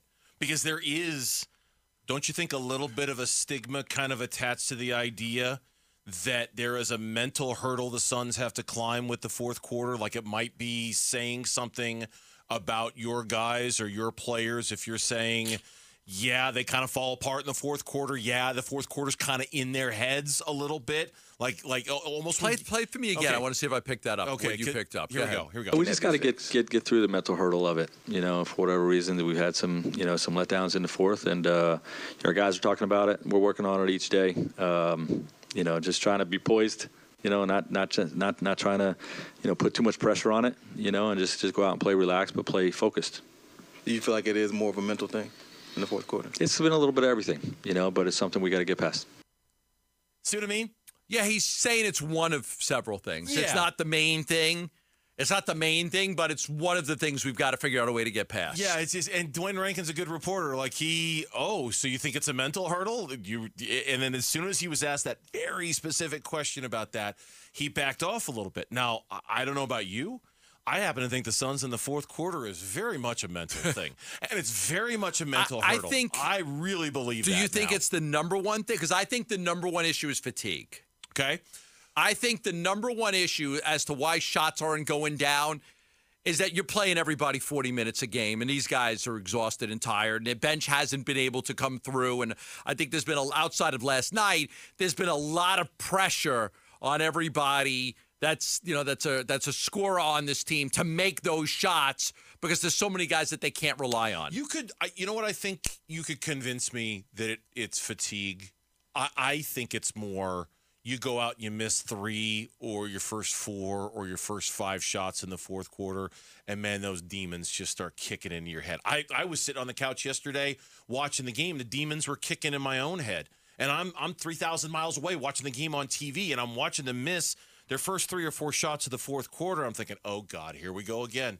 I had the OK Go song going through my head. Here it goes again. Here it goes again. I'm like, here we go. Fourth quarter all over again. And, I mean, they had to bring Devin Booker in earlier than they want to. So fatigue could lead to, a mental, a fatigue could lead to you miss shots and then mentally. Yeah, sure. You're tired, They but could I think, be tied, and that's why I yeah. think that Vogel's probably right that it's a few different things. Another thing it could be, I continue to harp on this, man. I don't know, man. Devin Booker just needs to be in the game at the start of the fourth quarter to me. I mean, you got to rush him back 2 minutes into the fourth quarter instead of him getting his normal rest because they go on an 11-0 run to start the quarter. And we can sit here and say, and you'd be right in saying it, not saying you, but just in general. You can sit here and say, hey, look, what does it matter? They won the game last night. They were never really threatened.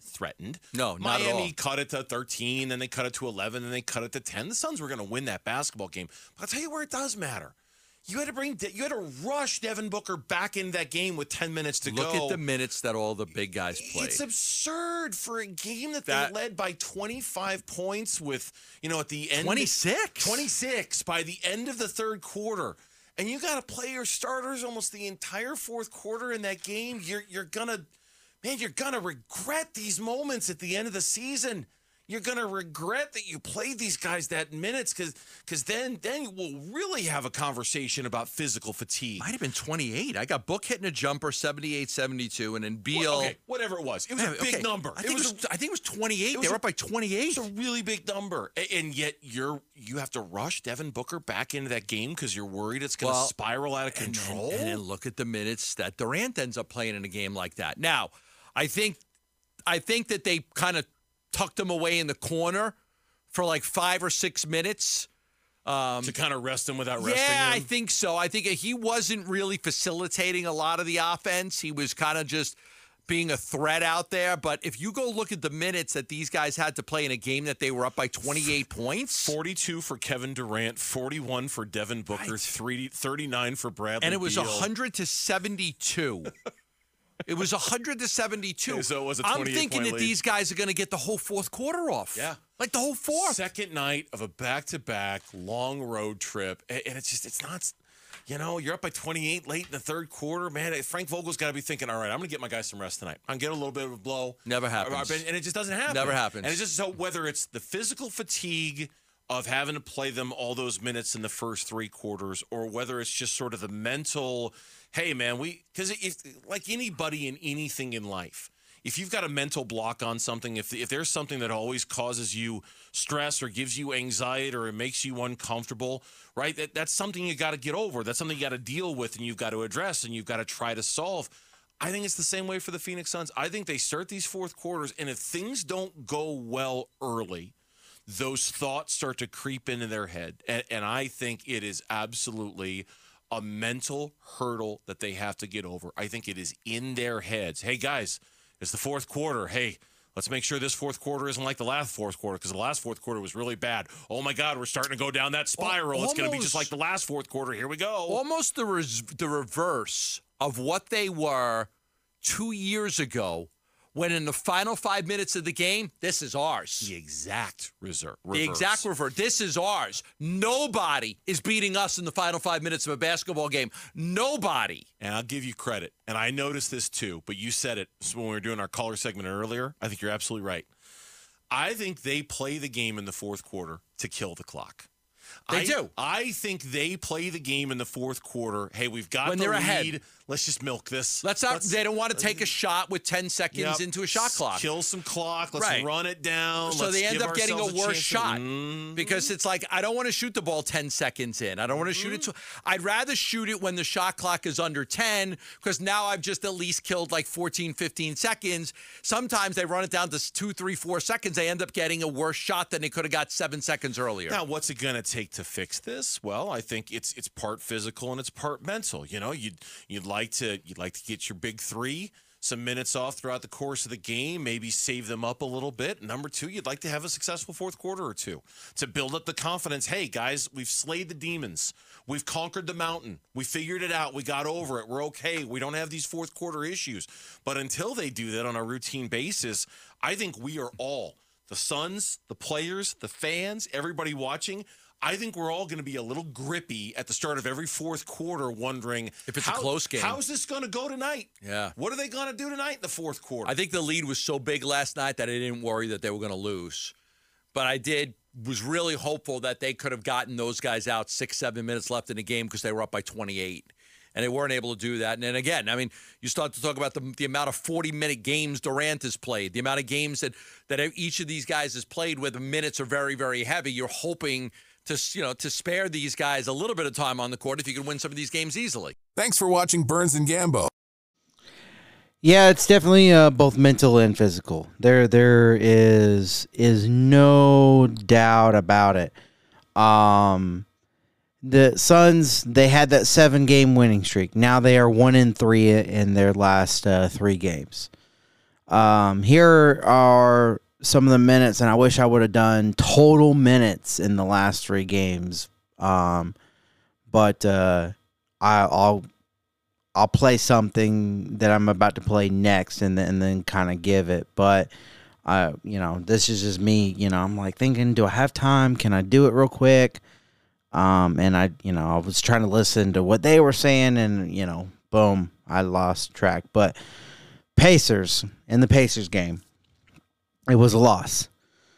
39 minutes for Kevin Durant, 20 minutes for Nurkic, 34 for Beal, 37 for Grayson Allen, 38 for Booker, and 30 off the bench for Eric Gordon.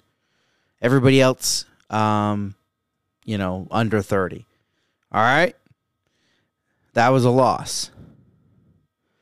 Then in the first game of a back-to-back against the Magic, the minutes were Kevin Durant, 37. Drew Eubanks filling in for Nurk, 29, so almost 30. Bradley Beal, 35. Grayson Allen, 33. Devin Booker, 36. Your starters played almost 30 minutes and above. Heavy starter minutes. And KBD and Eric Gordon off the bench, 20 and 22 respectively. And then last night, they talked about it just a second ago briefly, but we'll go ahead and do it. Kevin Durant, 42. Nurk, 27. Bradley Beal, 39. Grayson Allen got injured he's day-to-day, which is thankfully we talked about that, but he had 13. Devin Booker, 41. Drew Eubanks, 21. J.O., 18. Eric Gordon, again, 30-plus minutes, 34. That's the minutes. So it's definitely mental and physical. There is absolutely no doubt about it. They talked about to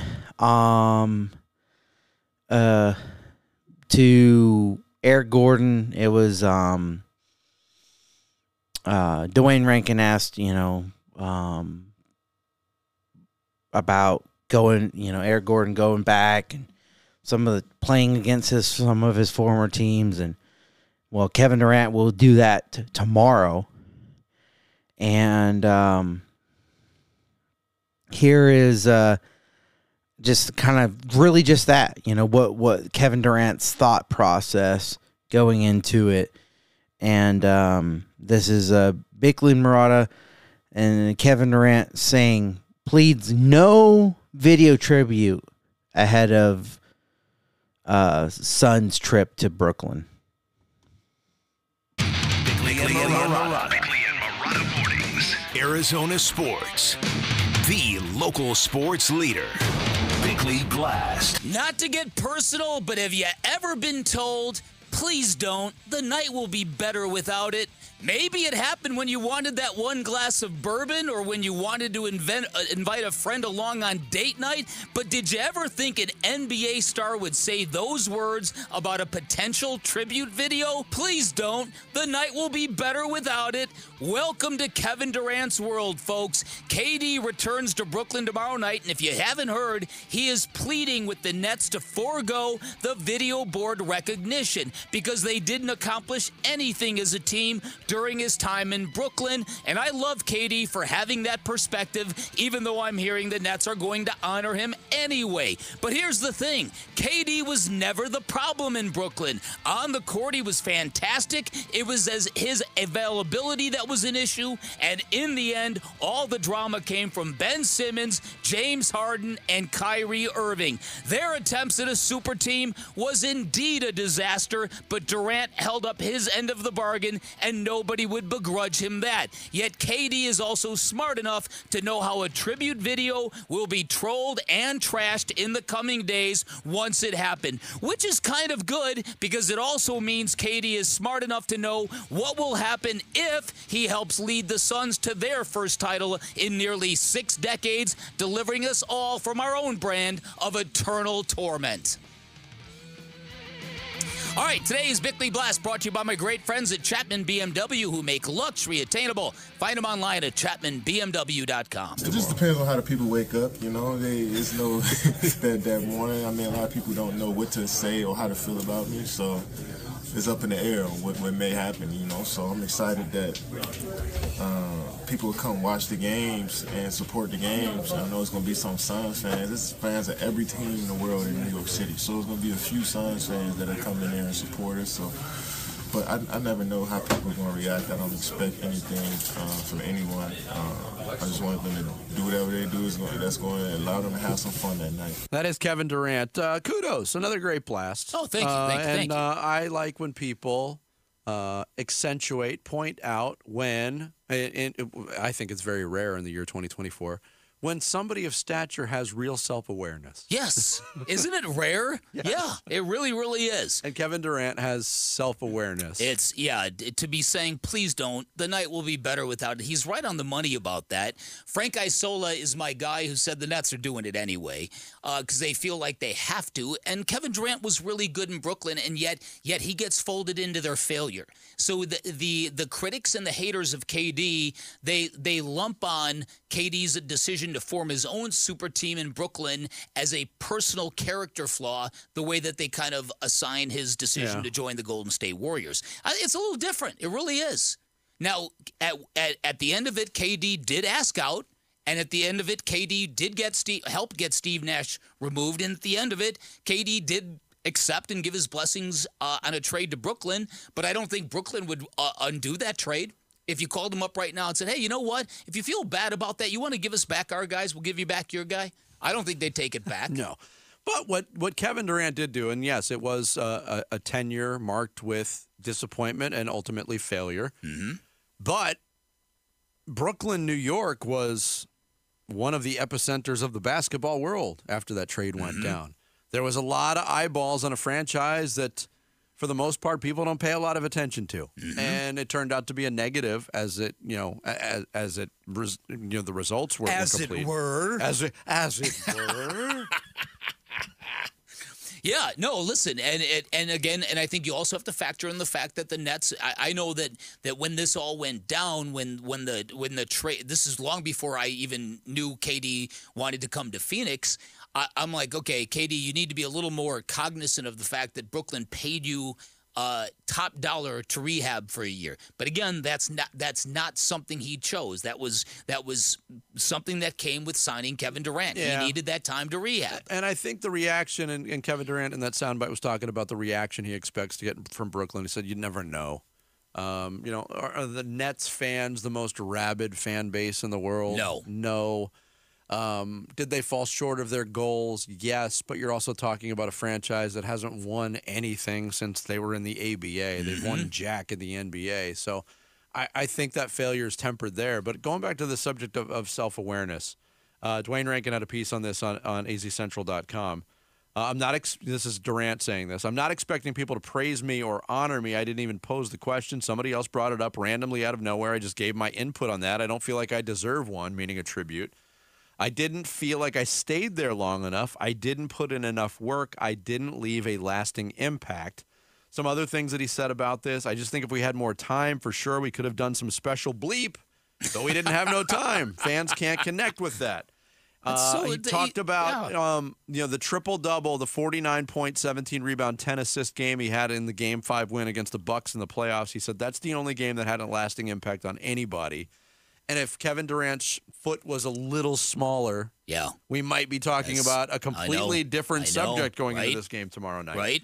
Might be talking about a different Suns team. He even went as far. You want to talk about real self-awareness, and Kevin Durant can be salty and reactive like nobody else on social media.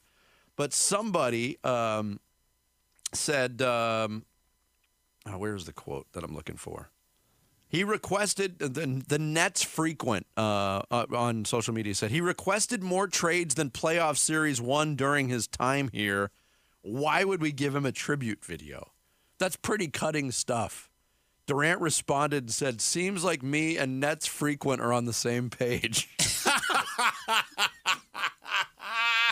Listen, and again, I think KD is smart enough to know exactly how this is going to play out. It's going to play out just like that. Yes, but this is a kinder, gentler NBA. We've seen basically the Suns have a lot of ex-players around the league now because they completely changed the look of their roster. I mean, DeAndre Ayton got a welcome back. Ish Wainwright got a welcome back. Bismack Biyombo got a welcome back. Yeah. Next Tuesday night, Campaign's going to get a warm welcome back. That's Chris Paul. Okay, you're Chris right. Paul got one. So you're right. They're being handed out like lollipops. What do you want, a cookie? Landry Shamet got one. I also think Torrey Craig got one. Oh, come on. No, did they really? Absolutely. They did. Landry Shamet. How did they even find enough highlights to put in? Well, he had that really good game against the Nuggets, man. They probably... Landry Shamet and Torrey Craig were both in street clothes for their welcome. Wow. Ooh. Oops. As I think DeAndre Ayton was. At least he made it to the He's got arena. nothing to prove, though, Vinny. The sun was in He's his got eyes as he nothing to tried prove. You say what you will. He's a max player. He's a max player. I He's think always most- going to be a max player. I think most Brooklyn fans blame Kyrie and Harden and Ben Simmons for what went wrong. More so than Kevin Durant. I think he's fourth Right. on the list. But I think there's not a chance in heck that KD gets the response in Brooklyn that the return of McHale and Cam Johnson got in Phoenix. No. And they didn't win anything either. No. But they were here a lot longer. But they were a lot And longer. they got to a finals. connected. They connected. They got to a final, and they certainly connected. Right. Right. So this is going to be interesting, and it's going to be an interesting game because, as you pointed out, Vinny, there was a time about 2 weeks ago when Mikal Bridges looked like he needed a 3-week-long nap. And people were wondering about his shooting and this and that. Yeah. And should we trade him and get draft picks for him the way we – and now they've kind of righted it. They're playing much better now. There was a piece on ESPN.com that was like 6 big trades we want to see before the deadline, and Bobby Marks put out, I'd love to see Mikal Bridges traded to the Knicks. And he said, don't get me wrong, it's not going to happen. Mm-hmm. You know the Knicks and the Nets have not gotten together on a trade since the 70s? Is that right? Who was the guy? Butch Beard? I'd have to look it up. It was certainly in the piece, but yeah. Okay. Yeah, that's tomorrow night. We'll have a lot more on that game coming up on tomorrow's show. I think the fan bases are two totally different fan bases. I think everybody that the Suns have given warm welcomes to, like Landry, and the list goes on, everybody they mentioned, is yes, those players were much more connected to the fans than maybe Kevin Durant is to the fans in Brooklyn. And I think the fans in Brooklyn, are, I don't want to say much meaner. And I've not been there. So this is just kind of me, being a typical West Coast fan and them being East Coast biased fans. I think that, that like obviously, Philly is notorious for, very passionate, very rough around the edges fans. And I think, cities like New York are pretty close up there. I think, I'm not saying they're not classy, but I always felt like the Suns fans are, with the exception of guys that really give it to other players, are seen as much more classy than that, I think. And so I'm interested to see what the fanfare is for Kevin Durant tomorrow. But, I think that's the reason, the biggest difference is the connectivity between everybody that's returned to Phoenix is much different, especially the twins, Cam and Mikal. I mean, they deserve every bit of what they're getting, and so for sure about that. That kind of wraps up the majority of what we're getting into. I'm going to be close to 2 hours here. I apologize, but I have one last thing. Today, Mario Stoudemire, former Suns great, was on with Wolf and Luke. And they had a conversation with him, and I'm sure that, they'll talk about, what his thoughts are on the Suns team as currently constructed. But there is one last question, or I don't know if it's the last question, but one of the last questions that really caught my ear listening to it earlier, and that I kind of want to end today's show with. So here is Amari Stoudemire with Wolf and Luke on 98.7 FM, Arizona Sports YouTube page. Amari Stoudemire on the Arizona Sports Line right now. This is awesome. Amari, thank you so much for the time, Let's go. Yeah. What's up, guys? What's happening? Everybody's good? Yes. Man, how you doing, Amari? I'm feeling good, brother. Feeling good. Let's start with that, man. Let's not bury the lead here. Just the emotions you have about being inducted into the Suns Ring of Honor next about a month and a half from now. I mean, I feel great about it, bro. I think I'm extremely excited. My family's excited about it.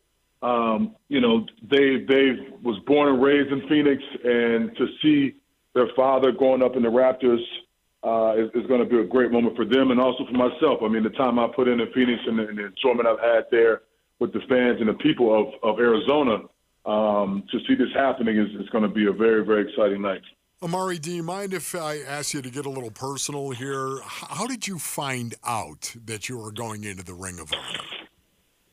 I got a call from Matt. Matt called me and said, "Hey, you know, I got some good news for you, and it's been long overdue." And once he said that, I'm like, "Hold on, is this the call for the jersey retirement?" And he was like, "We're gonna definitely retire your jersey." And that was a great day because that was also my son's birthday, who's also my namesake. So it happened to kind of work, you know, all together at the right moment. So it was definitely a beautiful, beautiful day. We're talking to Amari Stoudemire. Amari, what do you remember most about that era? I mean, like you and Steve Nash, you're the faces of an era of Suns basketball that was really successful. Yeah, you know what? I think the excitement we had, the enjoyment we had playing together was something that you can't duplicate, right? I mean, it happens, you're in the moment and you're loving it, but you're not understanding how much history you're actually making because you're in the mix. And I think as we look back on that now from the outside looking in, how special that time was because we were actually changing the face of basketball. We were changing the game of basketball, and being a part of that trend-setting moment was special. So, Amari, right now, I played 10 years in the National Football League myself, and I miss the physicality. I miss the contact every day. That, to me, was the best part about it. What do you miss the most? I miss the competitiveness, right? I mean, it was like my whole objective, and as you guys kind of saw me play, was to dominate. So every time I attack the rim, every time I'm around the basket, I'm looking to force my will upon the opposing team. And that dominant mentality is something that was one of my staples. And so not having that type of energy to do that now that I'm retired, that's the part I miss, being able to dominate and show the fans, the people that are watching, that Stoudemire is like out there trying to oppose his will and taking force on the rim. I think that's what I miss the most. Amari, I can tell you, I think a lot of Suns fans miss seeing that too over the last few years from Amari on the Suns. What are there players when you look around the NBA right now that you like watching? You know, I like watching. Obviously, I like watching Kevin Durant and Devin Booker. Right, those guys to me are like the pinnacle of fundamental basketball and excellence in the sport, right? As far as being able to create your own shot and have balance and have a poise and have a sense of IQ of the game. I also like watching Joel Embiid play, and I enjoy watching Jokic out of Denver. I think he brings a different style of basketball. Reminds me of kind of Sabonis back in those days when he passed so well and being able to use that footwork to get a shot off. All those guys are special in their own way. Amari, any regrets from your career when you look back after all the years that you played? Do you have any regrets? I mean, you always have to live with your regrets, but there's always regrets, right? I mean, I wish I would have known about this rule that you can't step on the court if an altercation happens. It's out of my control. I didn't know about the rule. I don't think Boris did either. And so that was always something that we would love to take back. I wish I would have had the opportunity to stay in Phoenix and play my entire career there. That was my ultimate goal. I had built a home in the Biltmore, and I was ready to extend my career there and finish my career in Phoenix. So those two, even though I enjoyed myself in New York, but I think those two moments were situations that I would love to somewhat try to redo. I can safely tell you we all regret that rule even is a rule. We're talking to Amari Stoudemire. Amari, do you see similarities at all between this new Suns team since they got Kevin Durant, just the way it's built? Any similarities between that and the teams you played on? There are. I think there's similarities that you have multiple players that can create their own shot and get baskets. The team sport where you have guys that can really be able to oppose their will in the game of basketball, and that it's hard to scout a team that has that many threats, right? So I think that's the similarity I see now with this team opposed to the team that I played on in Phoenix, was that we have so many guys that can be a threat on the basketball court, and it's hard to scout. Amari, you know, everyone's talking about the Phoenix Suns, of course, in regard to the Big Three, and they have the Big Three, and, you know, it's going to take time. Everyone needs to be patient with the Big Three and patient with this team, this iteration of the Suns. Is it a situation where you can be too patient? Yeah, I think there's a there's that's a thin line to skate on, right? Because you have to want to, you know, be great right away. You want to win right away, and so you don't want to wait too long.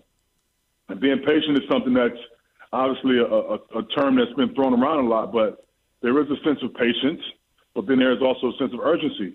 So within that strategy, you have to find a way to eliminate the space in between by practicing hard, by studying film together, by working, you know, with the other players and build chemistry.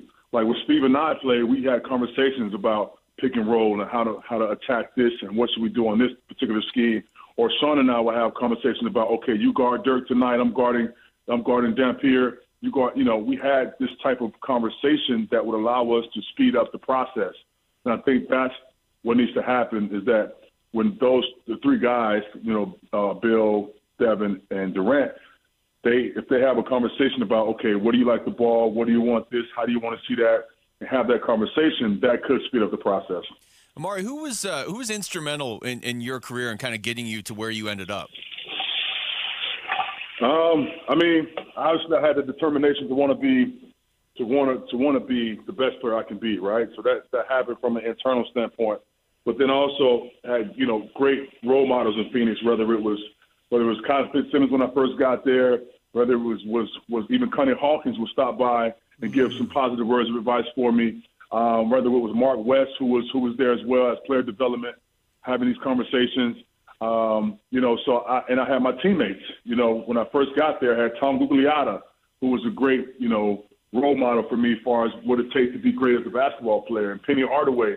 And so I took all of that positive information from everyone and applied it to myself. Amari, speaking of teammates right now, who was your favorite teammate to play with? Do you have one? Yeah, I mean, Steve was obviously my favorite teammate to play with because he was the ego-less point guard, right? And anytime you have a point guard, a true point guard, it helps everyone's game. Nowadays, you don't have, as we see now, you don't see a lot of that, right? You see a lot of point guards that are scoring a lot and that are kind of for themselves.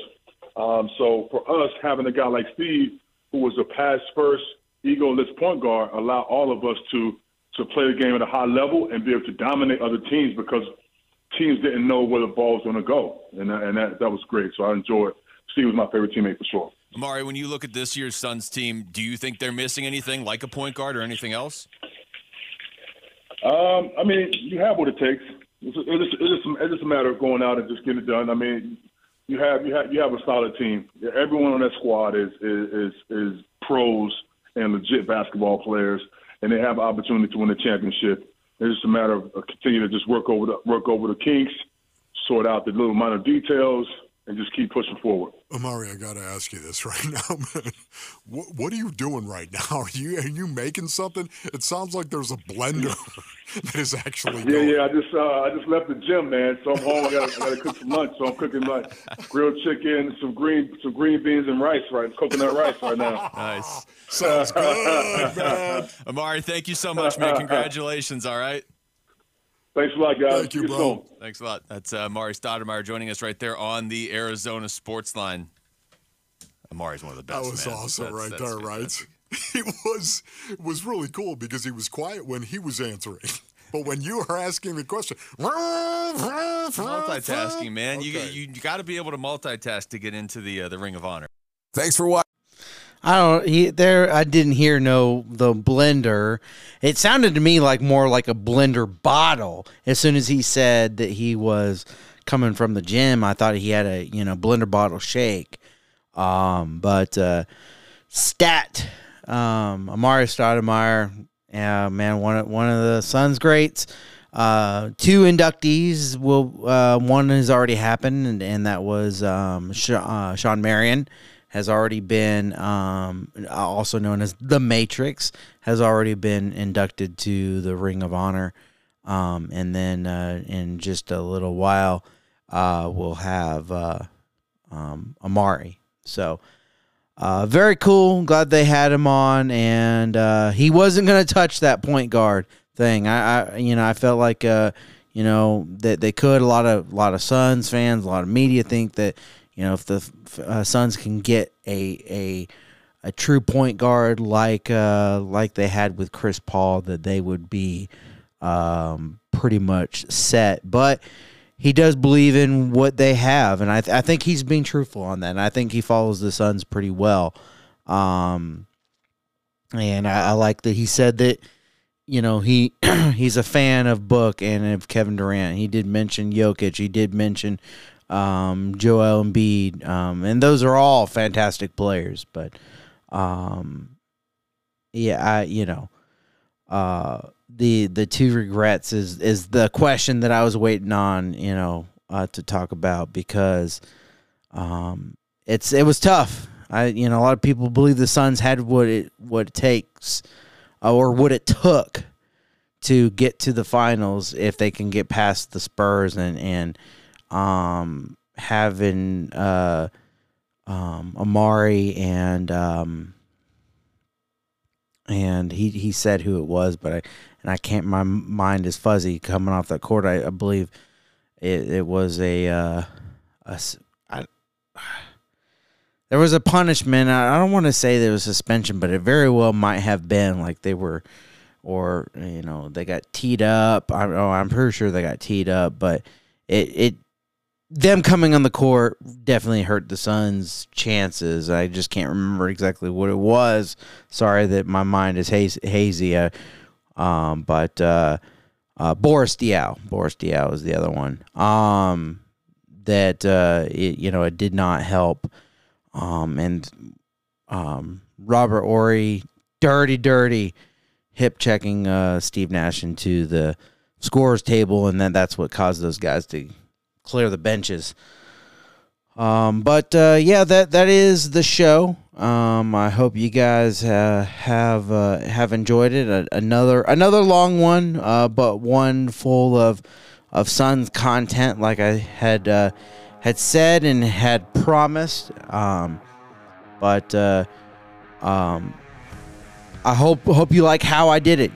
Kind of continuing on from last time we talked, with the Luka stuff, and then kind of going over the 2 games first, and then last night's game, and then ending with Amari. I know I liked ending that way, I could have argued that I could have started with it there, or did it in the middle and ended with the Kevin Durant thing and his welcome to Brooklyn, and just kind of use that as a pre-game kind of deal. But I like how I did it. But if you want to comment on how I did it, you can shoot me a message, bigskysportstalk@gmail.com. Shoot me an email. You can shoot me a direct message on the social platforms of Instagram, Facebook, TikTok, and YouTube at Big Sky Sports Talk. Just type that in the search bar. You can do the @ or just do Big Sky Sports Talk, and it will come right up. And don't forget to like, follow, and subscribe those pages, and comment and share, and the content on there as well. And then as it pertains to listening, go to Spotify, Google, Apple, iHeartRadio, Amazon Music, just to name a few, and YouTube Music as well. Places to listen. Maybe you want to listen to on a different platform than where you are already listening. That would be good. And tell your friends about us. Tell your friends, your family, your neighbors, your enemies about the show, and help get the word out. Share the podcast episodes. Like I said, like, follow, comment, subscribe, ring the bell notification so that way you don't miss out. Hope to talk to you soon, and let's go Suns.